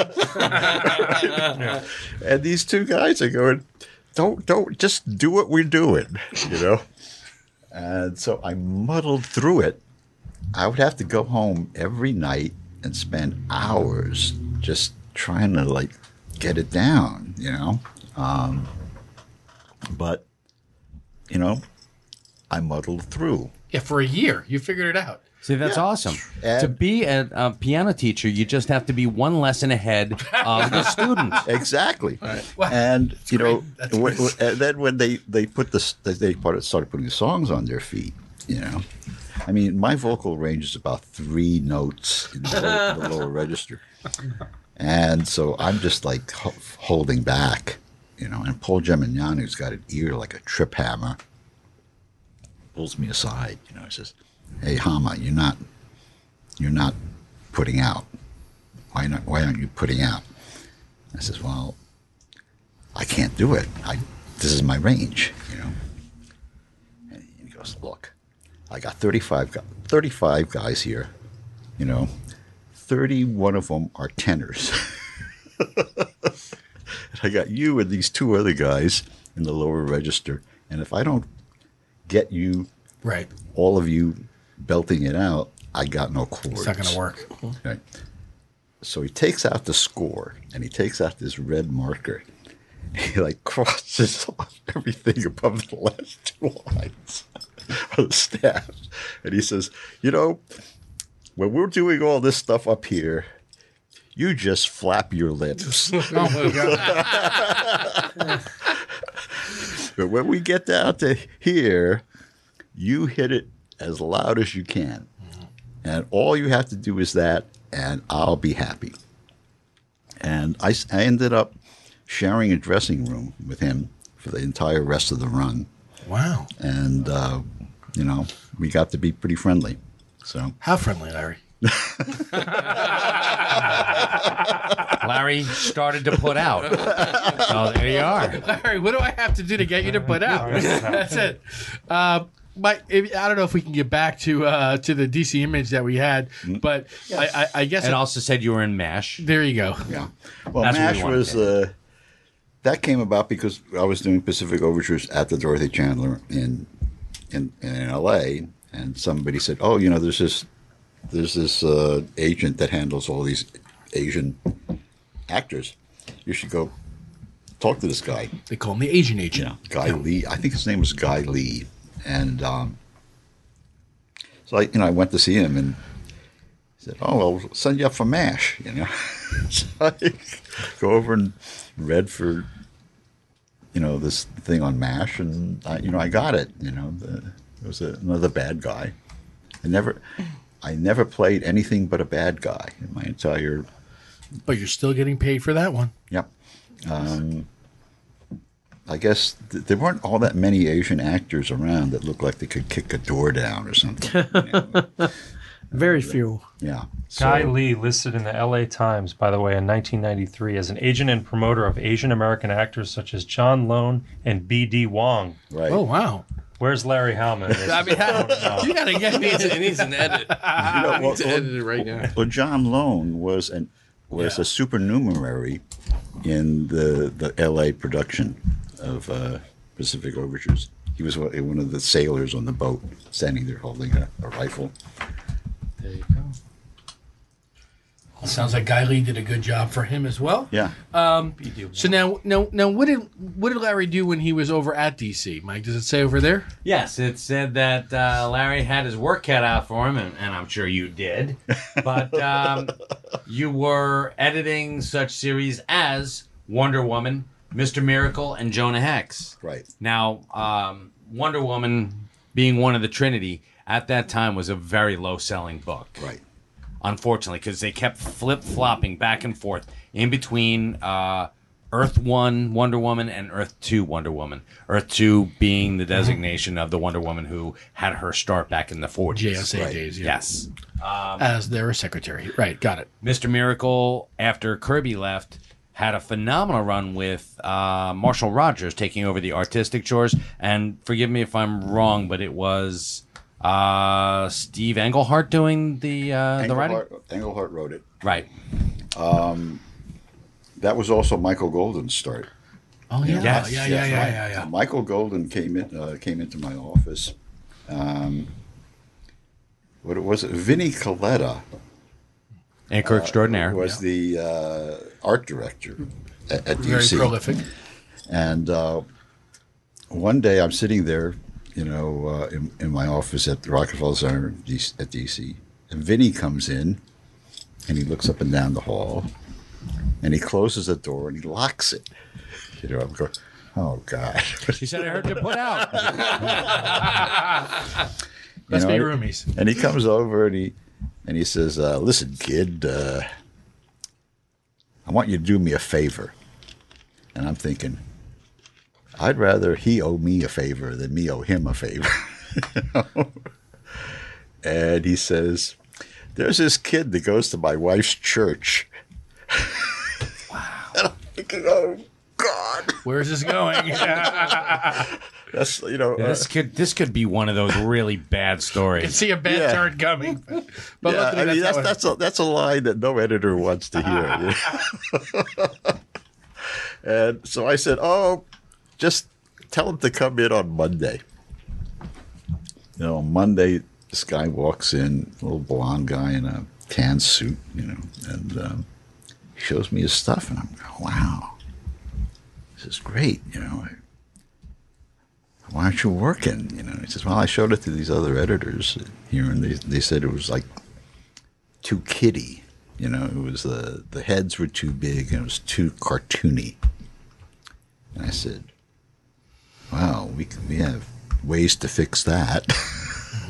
And I didn't want to let him out of the office without a job, So I immediately got Al Milgram to give him a Bat-Mite story. Oh, there you go. Yeah, right. Taking The Batman advantage family. of that. Bat-Mite, yeah. Right, but it was in the Batman family. Yeah, the Batman Yes. family. And Mike has the issue. and then I dug up a Mr. Miracle script, and then I called Russ Heath and convinced Russ Heath to ink him. Wow. And because I figured he could learn a lot by having Russ ink him, and I think he took those pages home and studied every single line on them, and if you know that, you can see the Russ Heath influence, especially in the line and in how he handles the delineation. But still, I couldn't get any of the other editors to give him work, And finally, Marvel started offering him to double his rate, and I couldn't get, DC to give him a raise, so he went over to do, I guess, Micronauts. Micronauts first, yeah. Micronauts. Yep, that's right. Yeah, and then I went to Star Wars and everything else. He did the Avengers Annual with Right. the introduction of Rogue, so... Yeah, and to this day, by the way, at New York Comic Con, in Artist Alley, you and he are usually in the same row, if not too far from each other. I don't know if that's by design or request on your guys' part, or if No, so it's totally by, I don't know. maybe alphabetical, G and H, that could work too. The way they assign those slots is a mystery to me. Yeah. But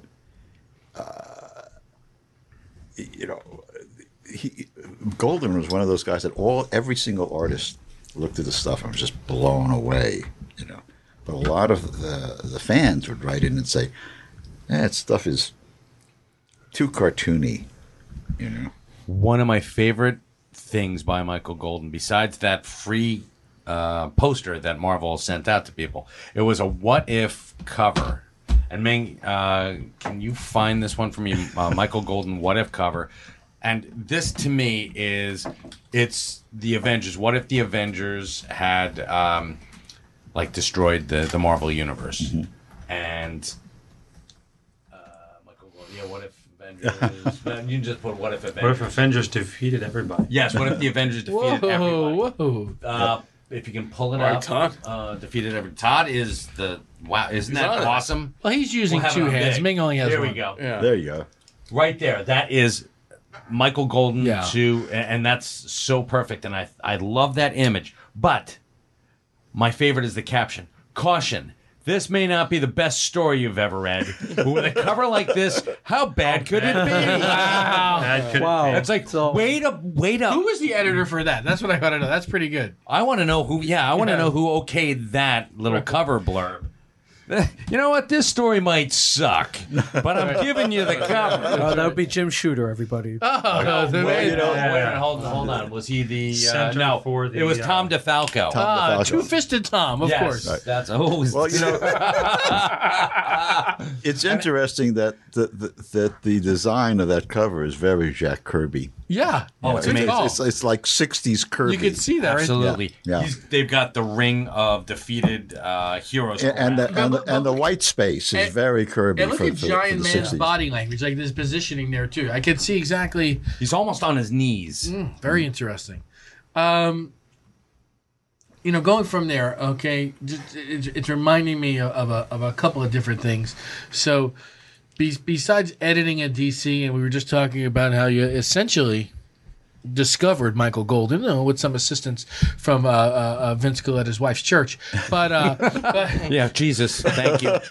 but you got down to some editing work in Marvel as well, didn't you? Well, yeah. I mean, when I got imploded out of DC, Al Milgrom. Yep. Al Milgrom and I were hired on the same day and fired on the same day at DC. That's how bonds are made. Yeah. And so he goes over to Marvel, and after a couple of weeks, he calls and says, "Oh, come on over. The water's fine." Yeah. These guys aren't the demons that DC said they were. So I go over there, and I get Crazy magazine. Oh, you're crazy. Yeah. Which was like really my dream job, to just be able to pick up the phone every day and go crazy. But to have your own satire and humor parody magazine to play with, and just given carte blanche, it was great. Had a lot of fun. Got to use a lot of really terrific people. Mm-hmm. And put out some pretty crazy stuff. And and that's the nature of that kind of book too, is where you're not locked into one creative team for essentially long storylines. Mm-hmm. It's because each issue is having a number of different things going on, different shorts, stuff like that. You're able to probably bring in all kinds of talent. Right. Who do you remember working with maybe that you were really fond of? Oh, I brought in all sorts of people.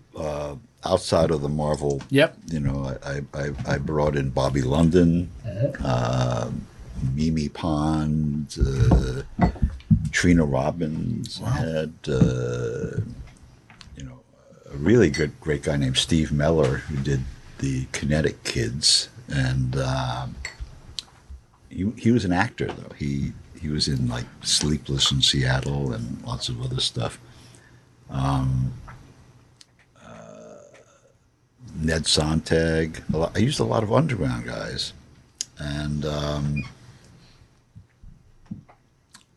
I really tried to Mary Wilshire, people like that. Gary Quapis.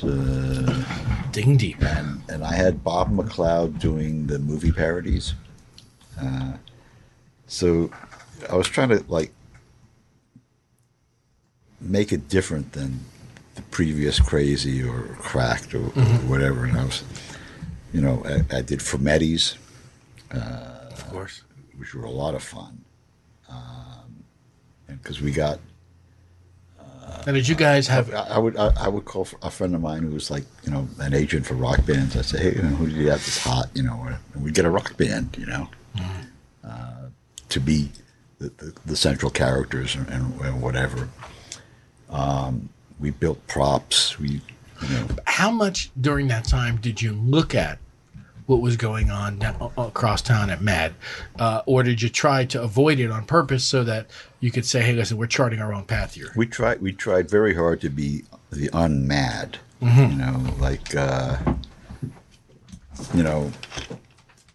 At one point I figured, hey, Mad does this movie parody in the same way. I don't like that. So Bob Camp, who later went on to do, he was one of my main guys. I gave him his first work there, and then I got him a job in the bullpen too, because I wanted him to learn how to ink, with a brush the real way, and it was like. Boy, I just blanked out. Yeah, Bob Camp. Yeah, well, Bob Camp was such a natural, that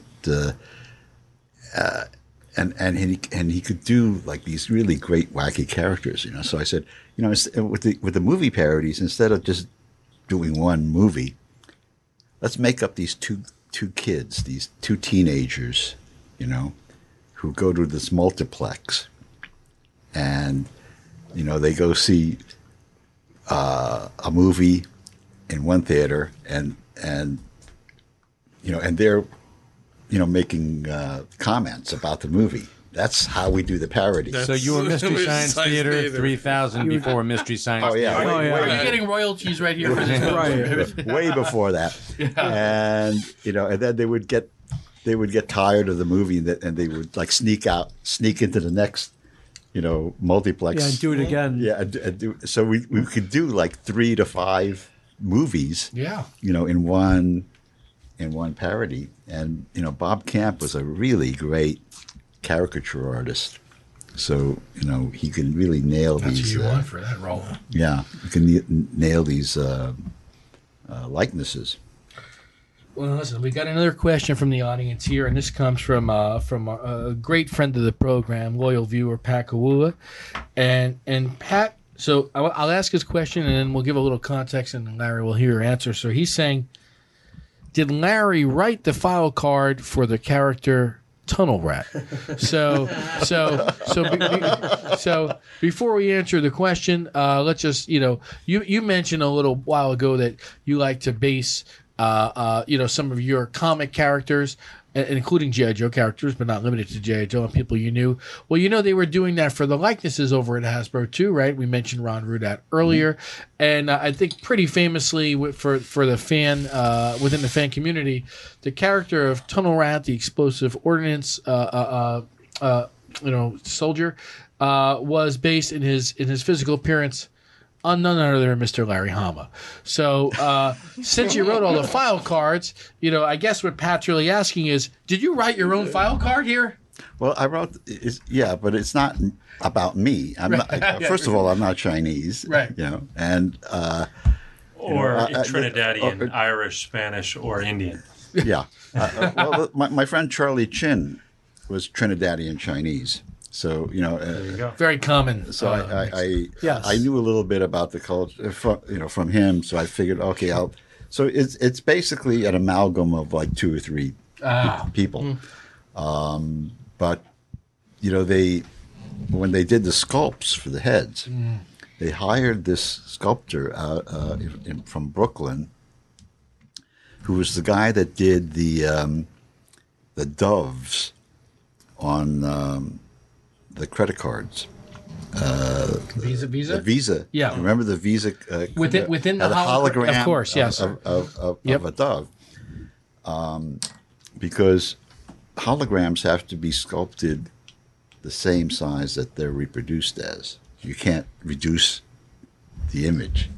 So this was a guy who could do really precise sculptures at, tiny. So they said, "Oh, this would be great for this guy to do the heads."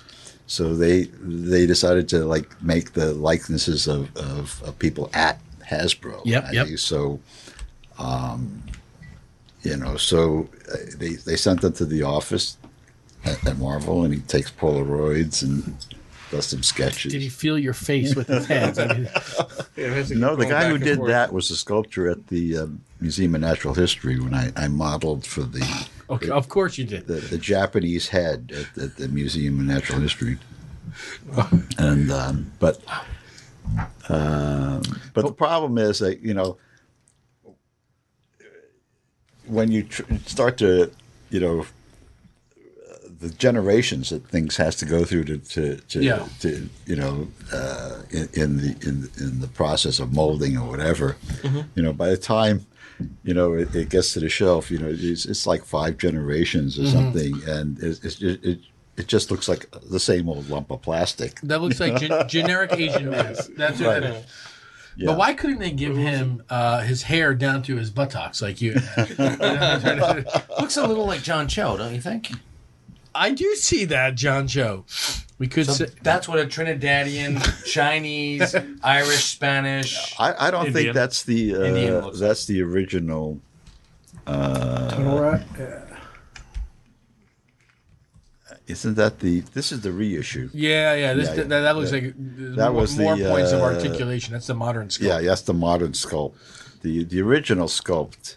I don't know if it's. Let's take a look here. It's a little more luscious, Larry. Looks like a teddy bear. Oh, there you are. Yeah, that's. I think that's the original sculpt. Yeah. It's got a softer jaw. The other guy looked a lot tougher. Yep. That other guy was the real Larry. Listen, before we get into by the way, PJ who recorded earlier tonight in the other studio, we'll call that Studio 2 because we were here first. PJ recorded Essential Guy Talk over in Studio 2. Says, "Whoa, Mo is in studio. What happened?"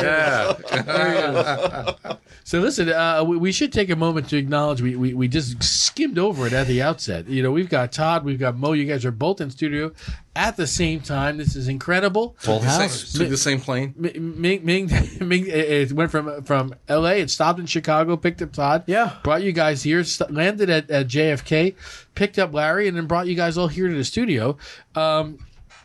So we're very happy to have you both in studio at the same time, and very happy to have you here when we have such a legend. So before we move into any other segments, Mo, we'll start with you.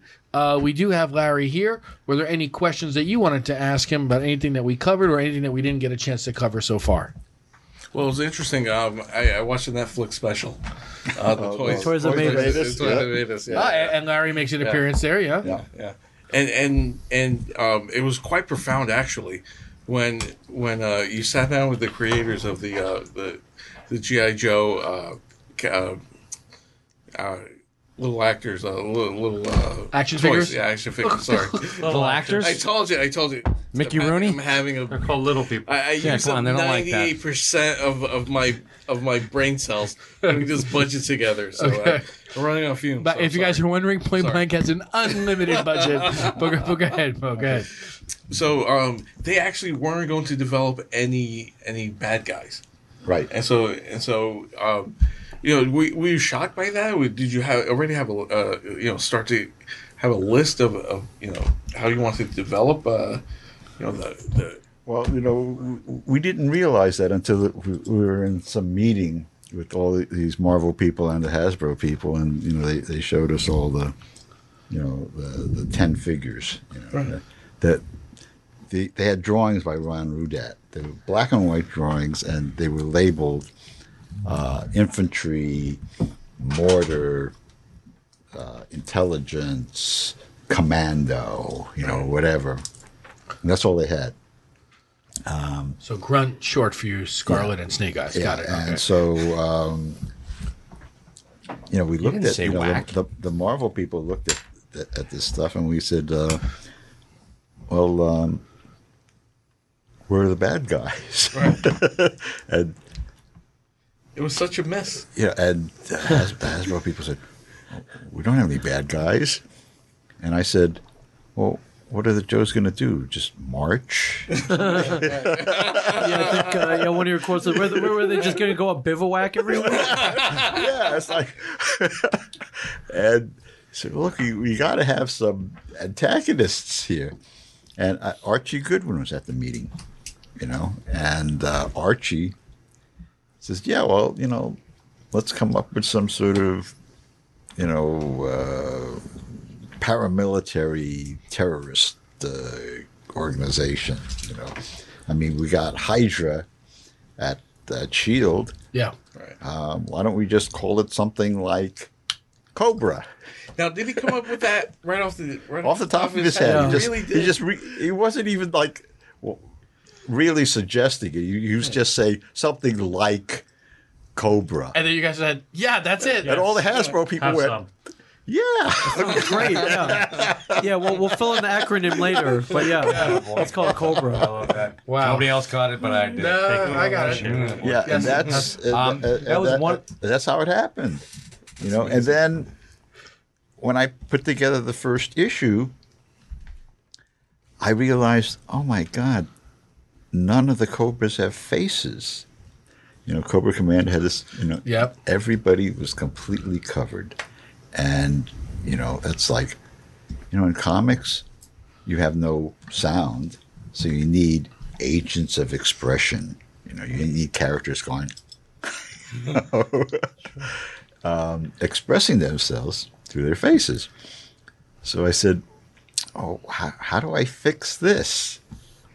So I said, "Okay, I gotta make up a character, a Cobra character that Cobra Commander and everybody else can talk to, who has a face and reacts." And I said, "Well, if I'm gonna do that, I might as well make it a hot babe." Right. And put her in like some black leather outfit or something. Also the she-wolf. Yeah, basically. And Strong instinct. and Herb wrote- Trimpe you wrote went this at the right went time over in the history. top and with this, whole outfit, and We got to have those glasses. the glasses, Yeah. which was a brilliant move, I thought. And because originally, the toy company's feeling was that they were really reluctant to have any female figures Right. because The conventional wisdom being that boys are not going to buy action figures of girls because then they look like dolls. that's it. If it's a guy, it's an action figure. If it's a girl, it's a doll. And no 9-year-old boy is going to get caught dead buying a doll, right? And I said, well, if you make this, if you really make, I got to turn. I should have turned this off. Terrible podcast form, Joe. Yeah, I'm Larry. sorry. That if you Tim Apple. You're saying they were telling you, Hasbro was saying, we don't really think we should do that girl figure. But then Right. here you have this Baroness and right, and I thought, well, okay, and then all of a sudden they were like, yeah, let's make the figure, and I think they did it as a mail away first, yeah, originally. Really? and and when they came up with the sculpt, they came down to Marvel and showed. They were like so proud of it. Now, would they hire an actress or some sort of model? Would they hire some sort of actress or model so that they would say, "Okay, this is the inspiration for the toy," or it would No, just they come just off? they of, just basically based it off of the Trimpe drawing. Yeah. Herb was good at And picking people and listen, out. millions of fanboys since then have been very thankful to you and Herb and, Yeah. and Hasbro for doing that. Because let's face it, like they got the sculpt really good on because if you compare her to like Scarlet just looked like a plastic lump, you know. Yeah, she actually did. Yeah. I've seen. Yeah, and where Baroness looked really hot. So, The Baroness de Cobre. and I've seen more Baroness cosplayers than almost anything else. Yeah. And you were just at a convention recently, weren't you? Yeah. And that was down where, Virginia? Mhm. And so were there any G.I. Joe cosplayers there? A few, yeah. Well, there's all these organizations, you know. Oh, sort of how the stormtroopers. The have- Yeah, the 501st. 501st, Right. the Rebel Yeah. Rebel Yeah. Legion. Yeah, there's like at least half a dozen fairly large GI Joe cosplay groups. Okay, that dress up like Marlon Wayans.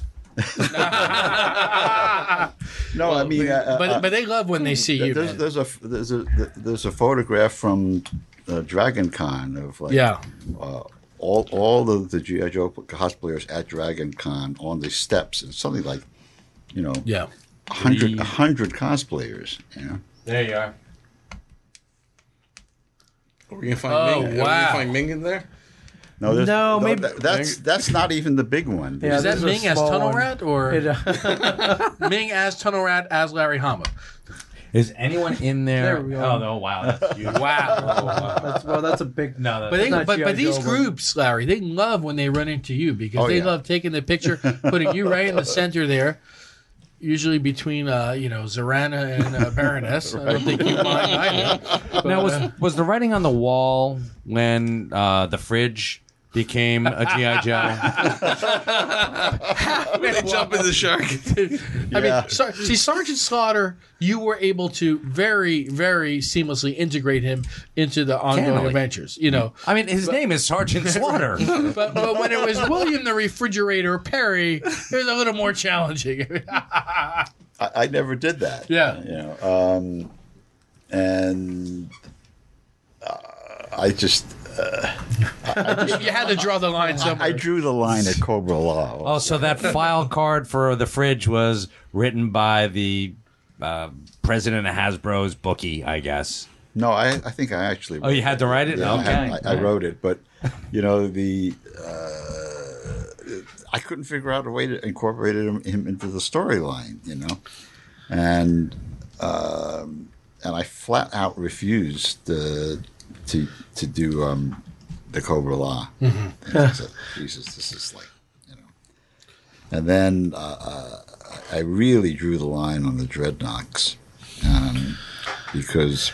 Now, how do you mean there? Because the Dreadnoks were a big part of your time, you know, in the comics. I mean, we all know about the grape soda and the That's donuts. because I changed them from what they wanted. Because that was when the second Star Wars movie came out, and you know, Otherwise known as Empire Strikes Back to those at home. Okay. so this is this is a toy company, and they're saying, well, you know, plush, you know, furry stuff. Like Ewoks. Right. We want Right. we want our own Ewoks. Oh you my know, gosh. So Return of the Jedi. So they had all these. They designed these like teddy bear type. They were called the Dreadnoks. you know, What? these fuzzy, hairy teddy bears. And I said, you can't have the good guys go around shooting these teddy bears. This is some banana shit, man. Like, It's bad optics. Yeah. You know, so I said, they're killing Yogi Bear. I mean, off the top of my head, I said, And we should make them something like some nasty Australian bikers. Redneck. Yeah. You know, Everyone biker, hates rednecks. and like every biker gang, they live in the swamp. But all right. I think they reused the teddy bear idea for Thundercats. Oh, the what were they? The Robears, the Robo Burbles. What are they? That's right there, John. Wow, we're breaking 40-year-old news here, but this is pretty great. All right, listen. Again, we're looking at a few other questions here from the audience, but before we do, Ming, we haven't heard from you I know you're a big Joe head like me. Yes. We've recounted the tale before. I watched the episode of Comic Book Men called the USS Ming, detailing Ming's adventures of tracking down the that white whale, if you will. Not the whale, not the hovercraft, but the white whale, as in which is of course the USS Flag, and Ming was able to successfully get it. And some months later, I came into the store, the stash, and it was on display. And I inquired with who was on duty at the time, and it wasn't Mike, but. It was that other guy. and they said, well, listen, let's get Ming down here and see if we can make a deal. And so that very flag is residing at home, much to the lovely Suzanne's chagrin. Yeah, but I wanted to keep it, Larry, but I just have no room for this thing. It's 7 feet long. I had no room for it. But it was either that or the bed. Or as in, that would have been my bed. That would have been Suspended from the ceiling. Yeah, I don't. But listen, so we know you're a Joe guy too. Yeah. We got Larry here. What do you want to talk to him about? You should have just made it into a coffee table. I should have. I Big really. enough. It's certainly big enough. Or a podcasting table. Yeah. I really should have. But That's what we do. Studio 3. I was lured in by free Ross beer and that kind of lured me in. The other thing that shaped my childhood, other than the toys, was the cartoon. The cartoon was something I raced home from school to watch. Many magical episodes. Yeah, I don't know if you had any input on those episodes at all, or I've never actually seen any of them. really. Yeah. All right, that's So there were some Marvel guys that wrote some of those scripts. You had Marv Wolfman doing some of those, but that's interesting too that you just asked that, Ming, because one thing I noticed on the cartoon is they broke away from one of Larry's main things, which is they made Scarlet's love interest instead of Snake Eyes. They made it Duke. Yes. And maybe it's because Snake Eyes couldn't emote properly with a mask and not speaking. So maybe they thought they would go a different direction there. But I think a lot of us, rushed home after. There was no DVR back then. No, there was no DVR. If you missed an episode, you missed that episode forever. Yeah. And I think that was right as they changed the laws in the U.S. where it's like, hey, you can do a half-hour commercial, as a cartoon. But I thought the cartoons was well, as long as you put a moral lesson at the end. Right. oh, of course, yeah. But Don't drink paint. Well, see, the only reason the Marvel comic existed, okay, was so that they could do commercials for the comic. okay. Okay, because on the network rules were that if you had a toy commercial, you could only have something like 5 to 7 seconds of animation, Right. and the rest of it had to be actual photography of the actual crappy toy. Right. So you couldn't be fooling the kid. So, You thought, how else could we fool this kid?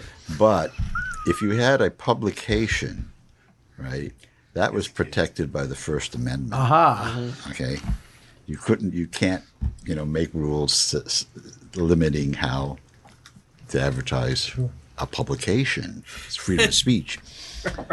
So you could do this kick-ass, violent, 30-second animated commercial with stuff blowing up and lasers flying. Yeah.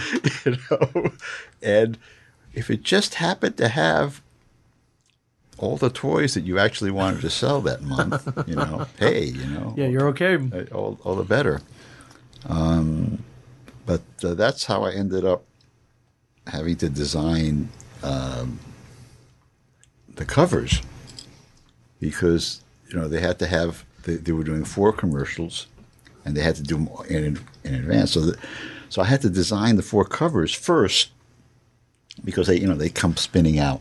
Yep. That was the stinger at the end. At the end of the animation, that comic cover would spin on and saying, available soon or available now. Yeah. And as a kid, who grew up reading comics and who loved the G.I. Joe toys, I remember it blowing my mind. I'm like, this is the only comic that has its own commercial. Right. How is this happening? But what I didn't realize is I was being marketed to buy the toy. Yeah, it was really a toy commercial. Yeah. Right. And the so I had to come up with the 4 way in advance, before I had any idea what was going to be in the comic, you know, because they would say, "Oh, we want." That's why there's covers with, you know, things that don't really go together. You know, like a hang glider and a ski-mobile. Right. You know? These are the toys we need you to sell this month, Larry. Right. So whatever the toys was, I had to cram them all into the It's same. a space shuttle and a submarine. Okay, make it work. Make it work. It's like, okay, yes, sir. Yeah. So, but that led to it made me realize, hey, you know, sometimes you come up with a good story, and like there's nothing in it that makes a kick-ass cover, you know. But if you design the cover first, every cover can be kick-ass, and then you just make the story match the cover. Yeah. And I thought that was easier, you know. So There you go. I just kept on doing that. And I kept designing. I designed most of the covers for the run of G.I. Joe. Then I started designing the covers for all the books that I edited. So I did the covers for Savage Sword and Conan the Barbarian and all that stuff. And then other editors figured out that, hey, you know, we have to have a cover sketch for every book because that's the rule. Hey, It has to be approved by Jim Shooter before we can get the cover drawn. And usually we have to send it out to some artist, and they have to send it back by FedEx, you know. But Larry's just down the hall. We can go down there and get him to do it. They paid $50 a sketch. wow. You know, but I could do 2 at lunch, and that's an extra $500 a week. $100. That's a nice lunch there. Yep. So. Yeah. So I was just knocking out sketches for, you know, the other editors, mainly because I was there. So I may have influenced what, you know, Marvel covers look like for a while. Yeah, for sure. That's awesome. Super cool. Listen, before we get back, we're going to move into the final stage. Todd, can you take us through the next 2 beers that we actually did drink here? We skipped over one here that was That's delightful. what I'm saying. So what were the last 2 that we drank here? First, we've got. No, it's in script, so it's hard to read, but I believe that says I think you got a microphone right there. Yep. You have a microphone. Repta Rage. This is from Bone Hook Brewing Company. That's Naples, Florida. That's in Naples, Florida, and that is a Golden Age brew with Pilsner and red malts. Holds It's a golden age or a golden ale, either way. Belgian French Saison yeast blend, aged in California Bordeaux cask for 9 months. This was delightful. I really like this one. California Bordeaux casks. I gave it a sniff when it went by. It had, it was reminiscent. And that's not against the rules. I know. Okay, No, okay, absolutely. okay. Are you It was I don't have a glass. reminiscent. Oh my goodness. Do we have a tastefully looking Ross Brewing glass, maybe, for Larry? Find one, sir. Reminiscent of champagne. It was very. So it says it used a saison yeast on it. That's right. Okay, so the saison would be the Belgian farmhouse ales. Belgian French Saison yeast blend. Okay, and was a Belgian And French. aged in Bordeaux cask for 9 months. Okay, so maybe that's where Larry's getting some of those. I'm sorry, Larry. Okay, Sorry, Joe. Well, it's all right. It's 4 o'clock in These the guys are morning. going to say the alphabet backwards next. Yeah, I know. Disapprove the Listen, if you guys sobriety. need rides home, we're calling up Ubers. That's fine. All right, Todd, take us through that next one that we drank as well. And then we are halfway into Road to Ruin. But it's Rouen. Rouen. It's a wild Franco-Belgian style IPA. Hey, This is brewed and bottled by look at that glass. Two Roads Brewing Company in Stratford, Connecticut. John, where'd Well, you actually, pick this one up? do we have any more than the one from Naples, Florida? Negative. All right, so this boy. What is this? So this, I hope Larry likes this one. I hope so too. Oh, That's a mighty big head there. That's That's a she Michael said. Golden head. That's there. what she said. All right. Let's give that a minute to settle down there. While you set it up. Yeah. Where did you come across this one? In Stratford, Connecticut. So that I stopped at the Two Roads Brewery on my way back from Newport earlier this summer. We were up in Rhode Island, the lovely Suzanne and I. And on the way back, we stopped at Two Roads Brewing, and it is an immense, massive facility They're only 5 or 6 years old. They've already grown to be the 50th largest brewery in America already. Vastly impressive. They do a ton of contract brewing, including for breweries in state like Carton Brewing. They do contract brewing for them, and they've got a lot of their great beers going on. I have to say, of the 3 beers that we've drank thus far, I'm not sure this one is my favorite. I really, really, really like the previous beer. I have to agree. Okay, so we're giving Larry the best one. Okay, that's good. Guys, why don't we get to the part of the show where we do our parting shots? Here's how it works, parting shots. We're going to go around the table. Everyone, if there's anything on your mind, anything you'd like to say, get off your chest, something you want to promote, you have something upcoming, something that you wanted to get to but didn't get a chance to, there wasn't a segment for, let's just do it a parting shot. Todd, why don't you start your parting shot? Well, I have to say that I cannot be happier about being here in person at the Shared Universe podcast studio. It's delightful. It always feels good to be in this room. I soak it up. Everything around me, all the collateral that you guys have lined up here is fantastic, and I invite anyone to come and experience it for yourselves. I also have to say that for all the BS that the 5 of us come up with on a week-to-week basis, it's nice to have someone that actually has something to say. And I really enjoyed listening to the stories that you had to tell us, Larry, and thank you for joining us tonight. I had a lot of fun. That's it. All right, Mike. I want to reiterate, Todd, thanks for coming down, Larry. We've spoken a few times on the con circuit. You're always a delight. We've got Oktoberfest coming up, correct? Yes, October 12th, celebration of music and beer to benefit a charity called The Need We Feed.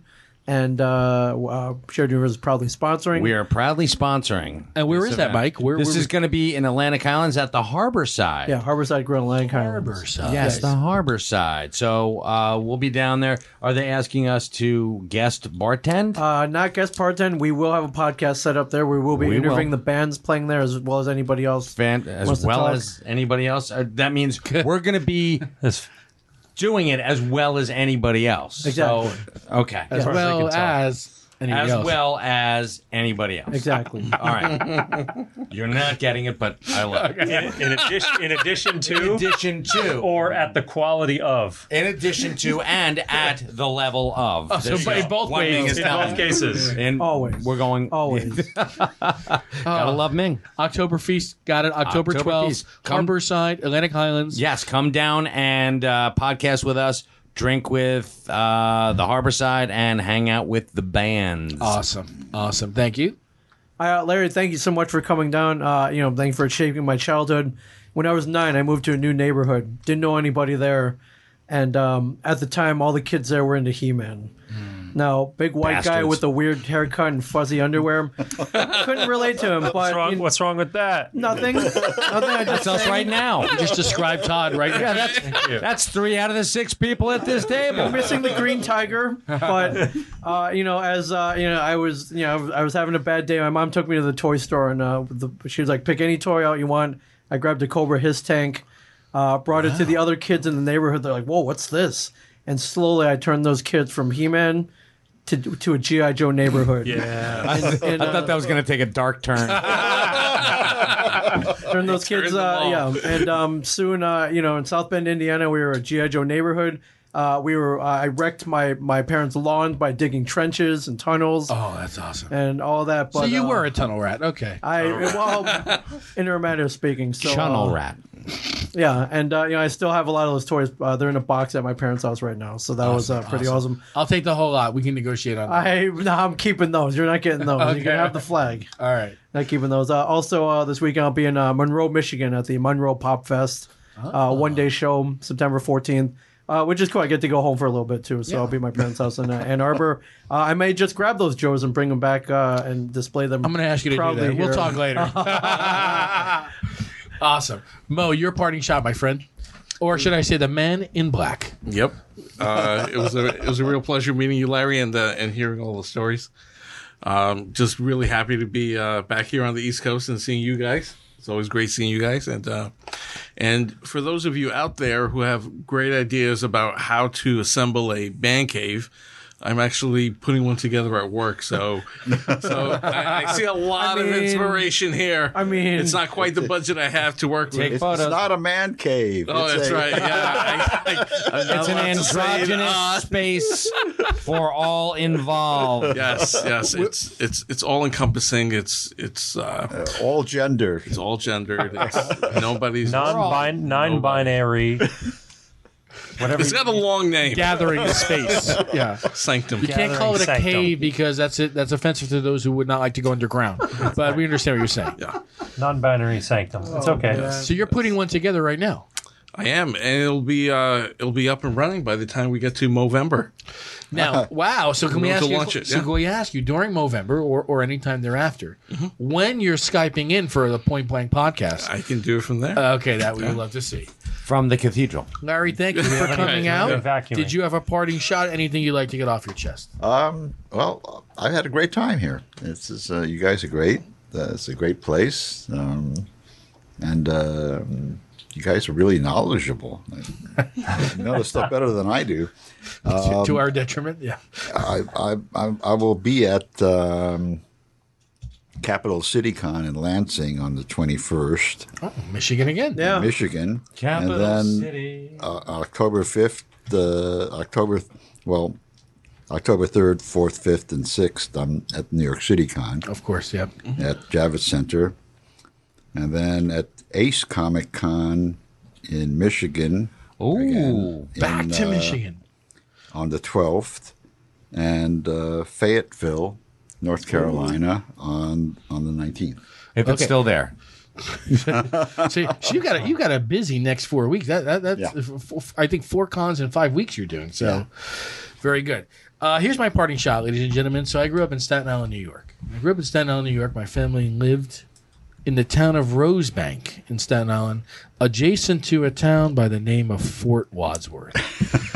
So now here I am. Oh. I'm a young boy. I'm growing up in Staten Island, New York, spending my time in Rosebank, Fort Wadsworth, and a toy line comes out with an associated comic book. We've covered here many times how I discovered the comics in my grandmother's attic, my dad's treasure trove of comics from the 60s and 70s.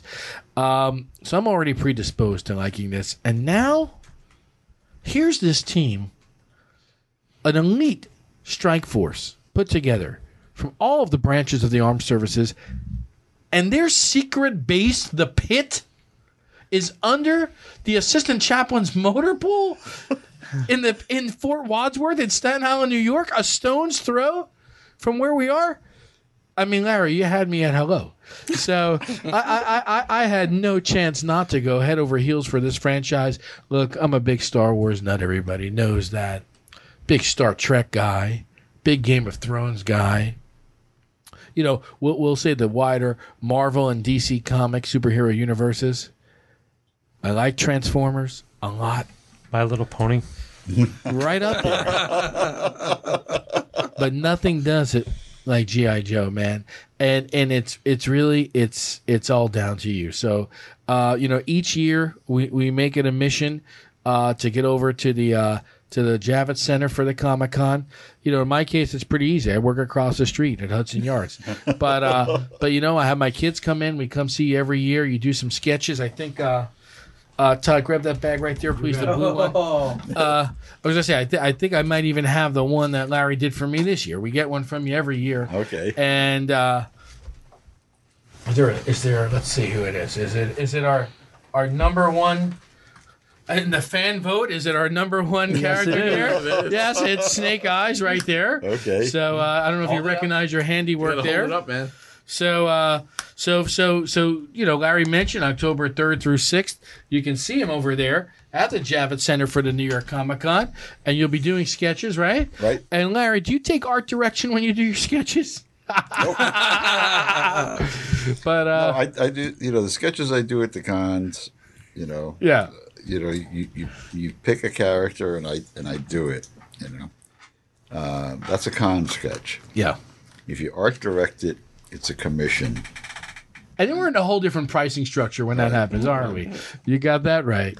And the sketches, the pencil sketches are $40. A commission is $500. all right, so let's hold off on that art direction, people. Unless you got a little extra free cash, Larry. We've been going back and forth for a couple of years. We've had some great guests on Point Blank over the years, including from the comic world. We've had Joe Quesada. When he was editor-in-chief of Marvel. We've had Jimmy Palmiotti, Derek Robertson. We've had Mark Miller. Most recently here in studio, we had a noted inker, Mark McKenna. Mm-hmm. And but we've been trying to get you for a while, and I'm glad we were able to make it work.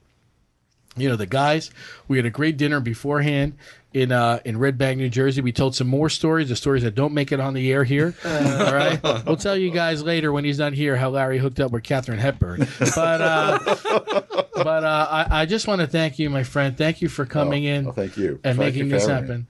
And for those at home, you want to be featured. You can send some questions in. We can discuss Larry even some more. It's Point Blank at rossbrewing.com, Point Blank at rossbrewing.com. It will feature on Mail Call. Of course, we pull your comments right from the Facebook Live feed. So thank you all for tuning in. Todd, Mo, great to see you guys in person. Mike, Ming, thanks as always for playing excellent hosts. Thank you all very much for listening and watching. Take care, everybody. Bye-bye.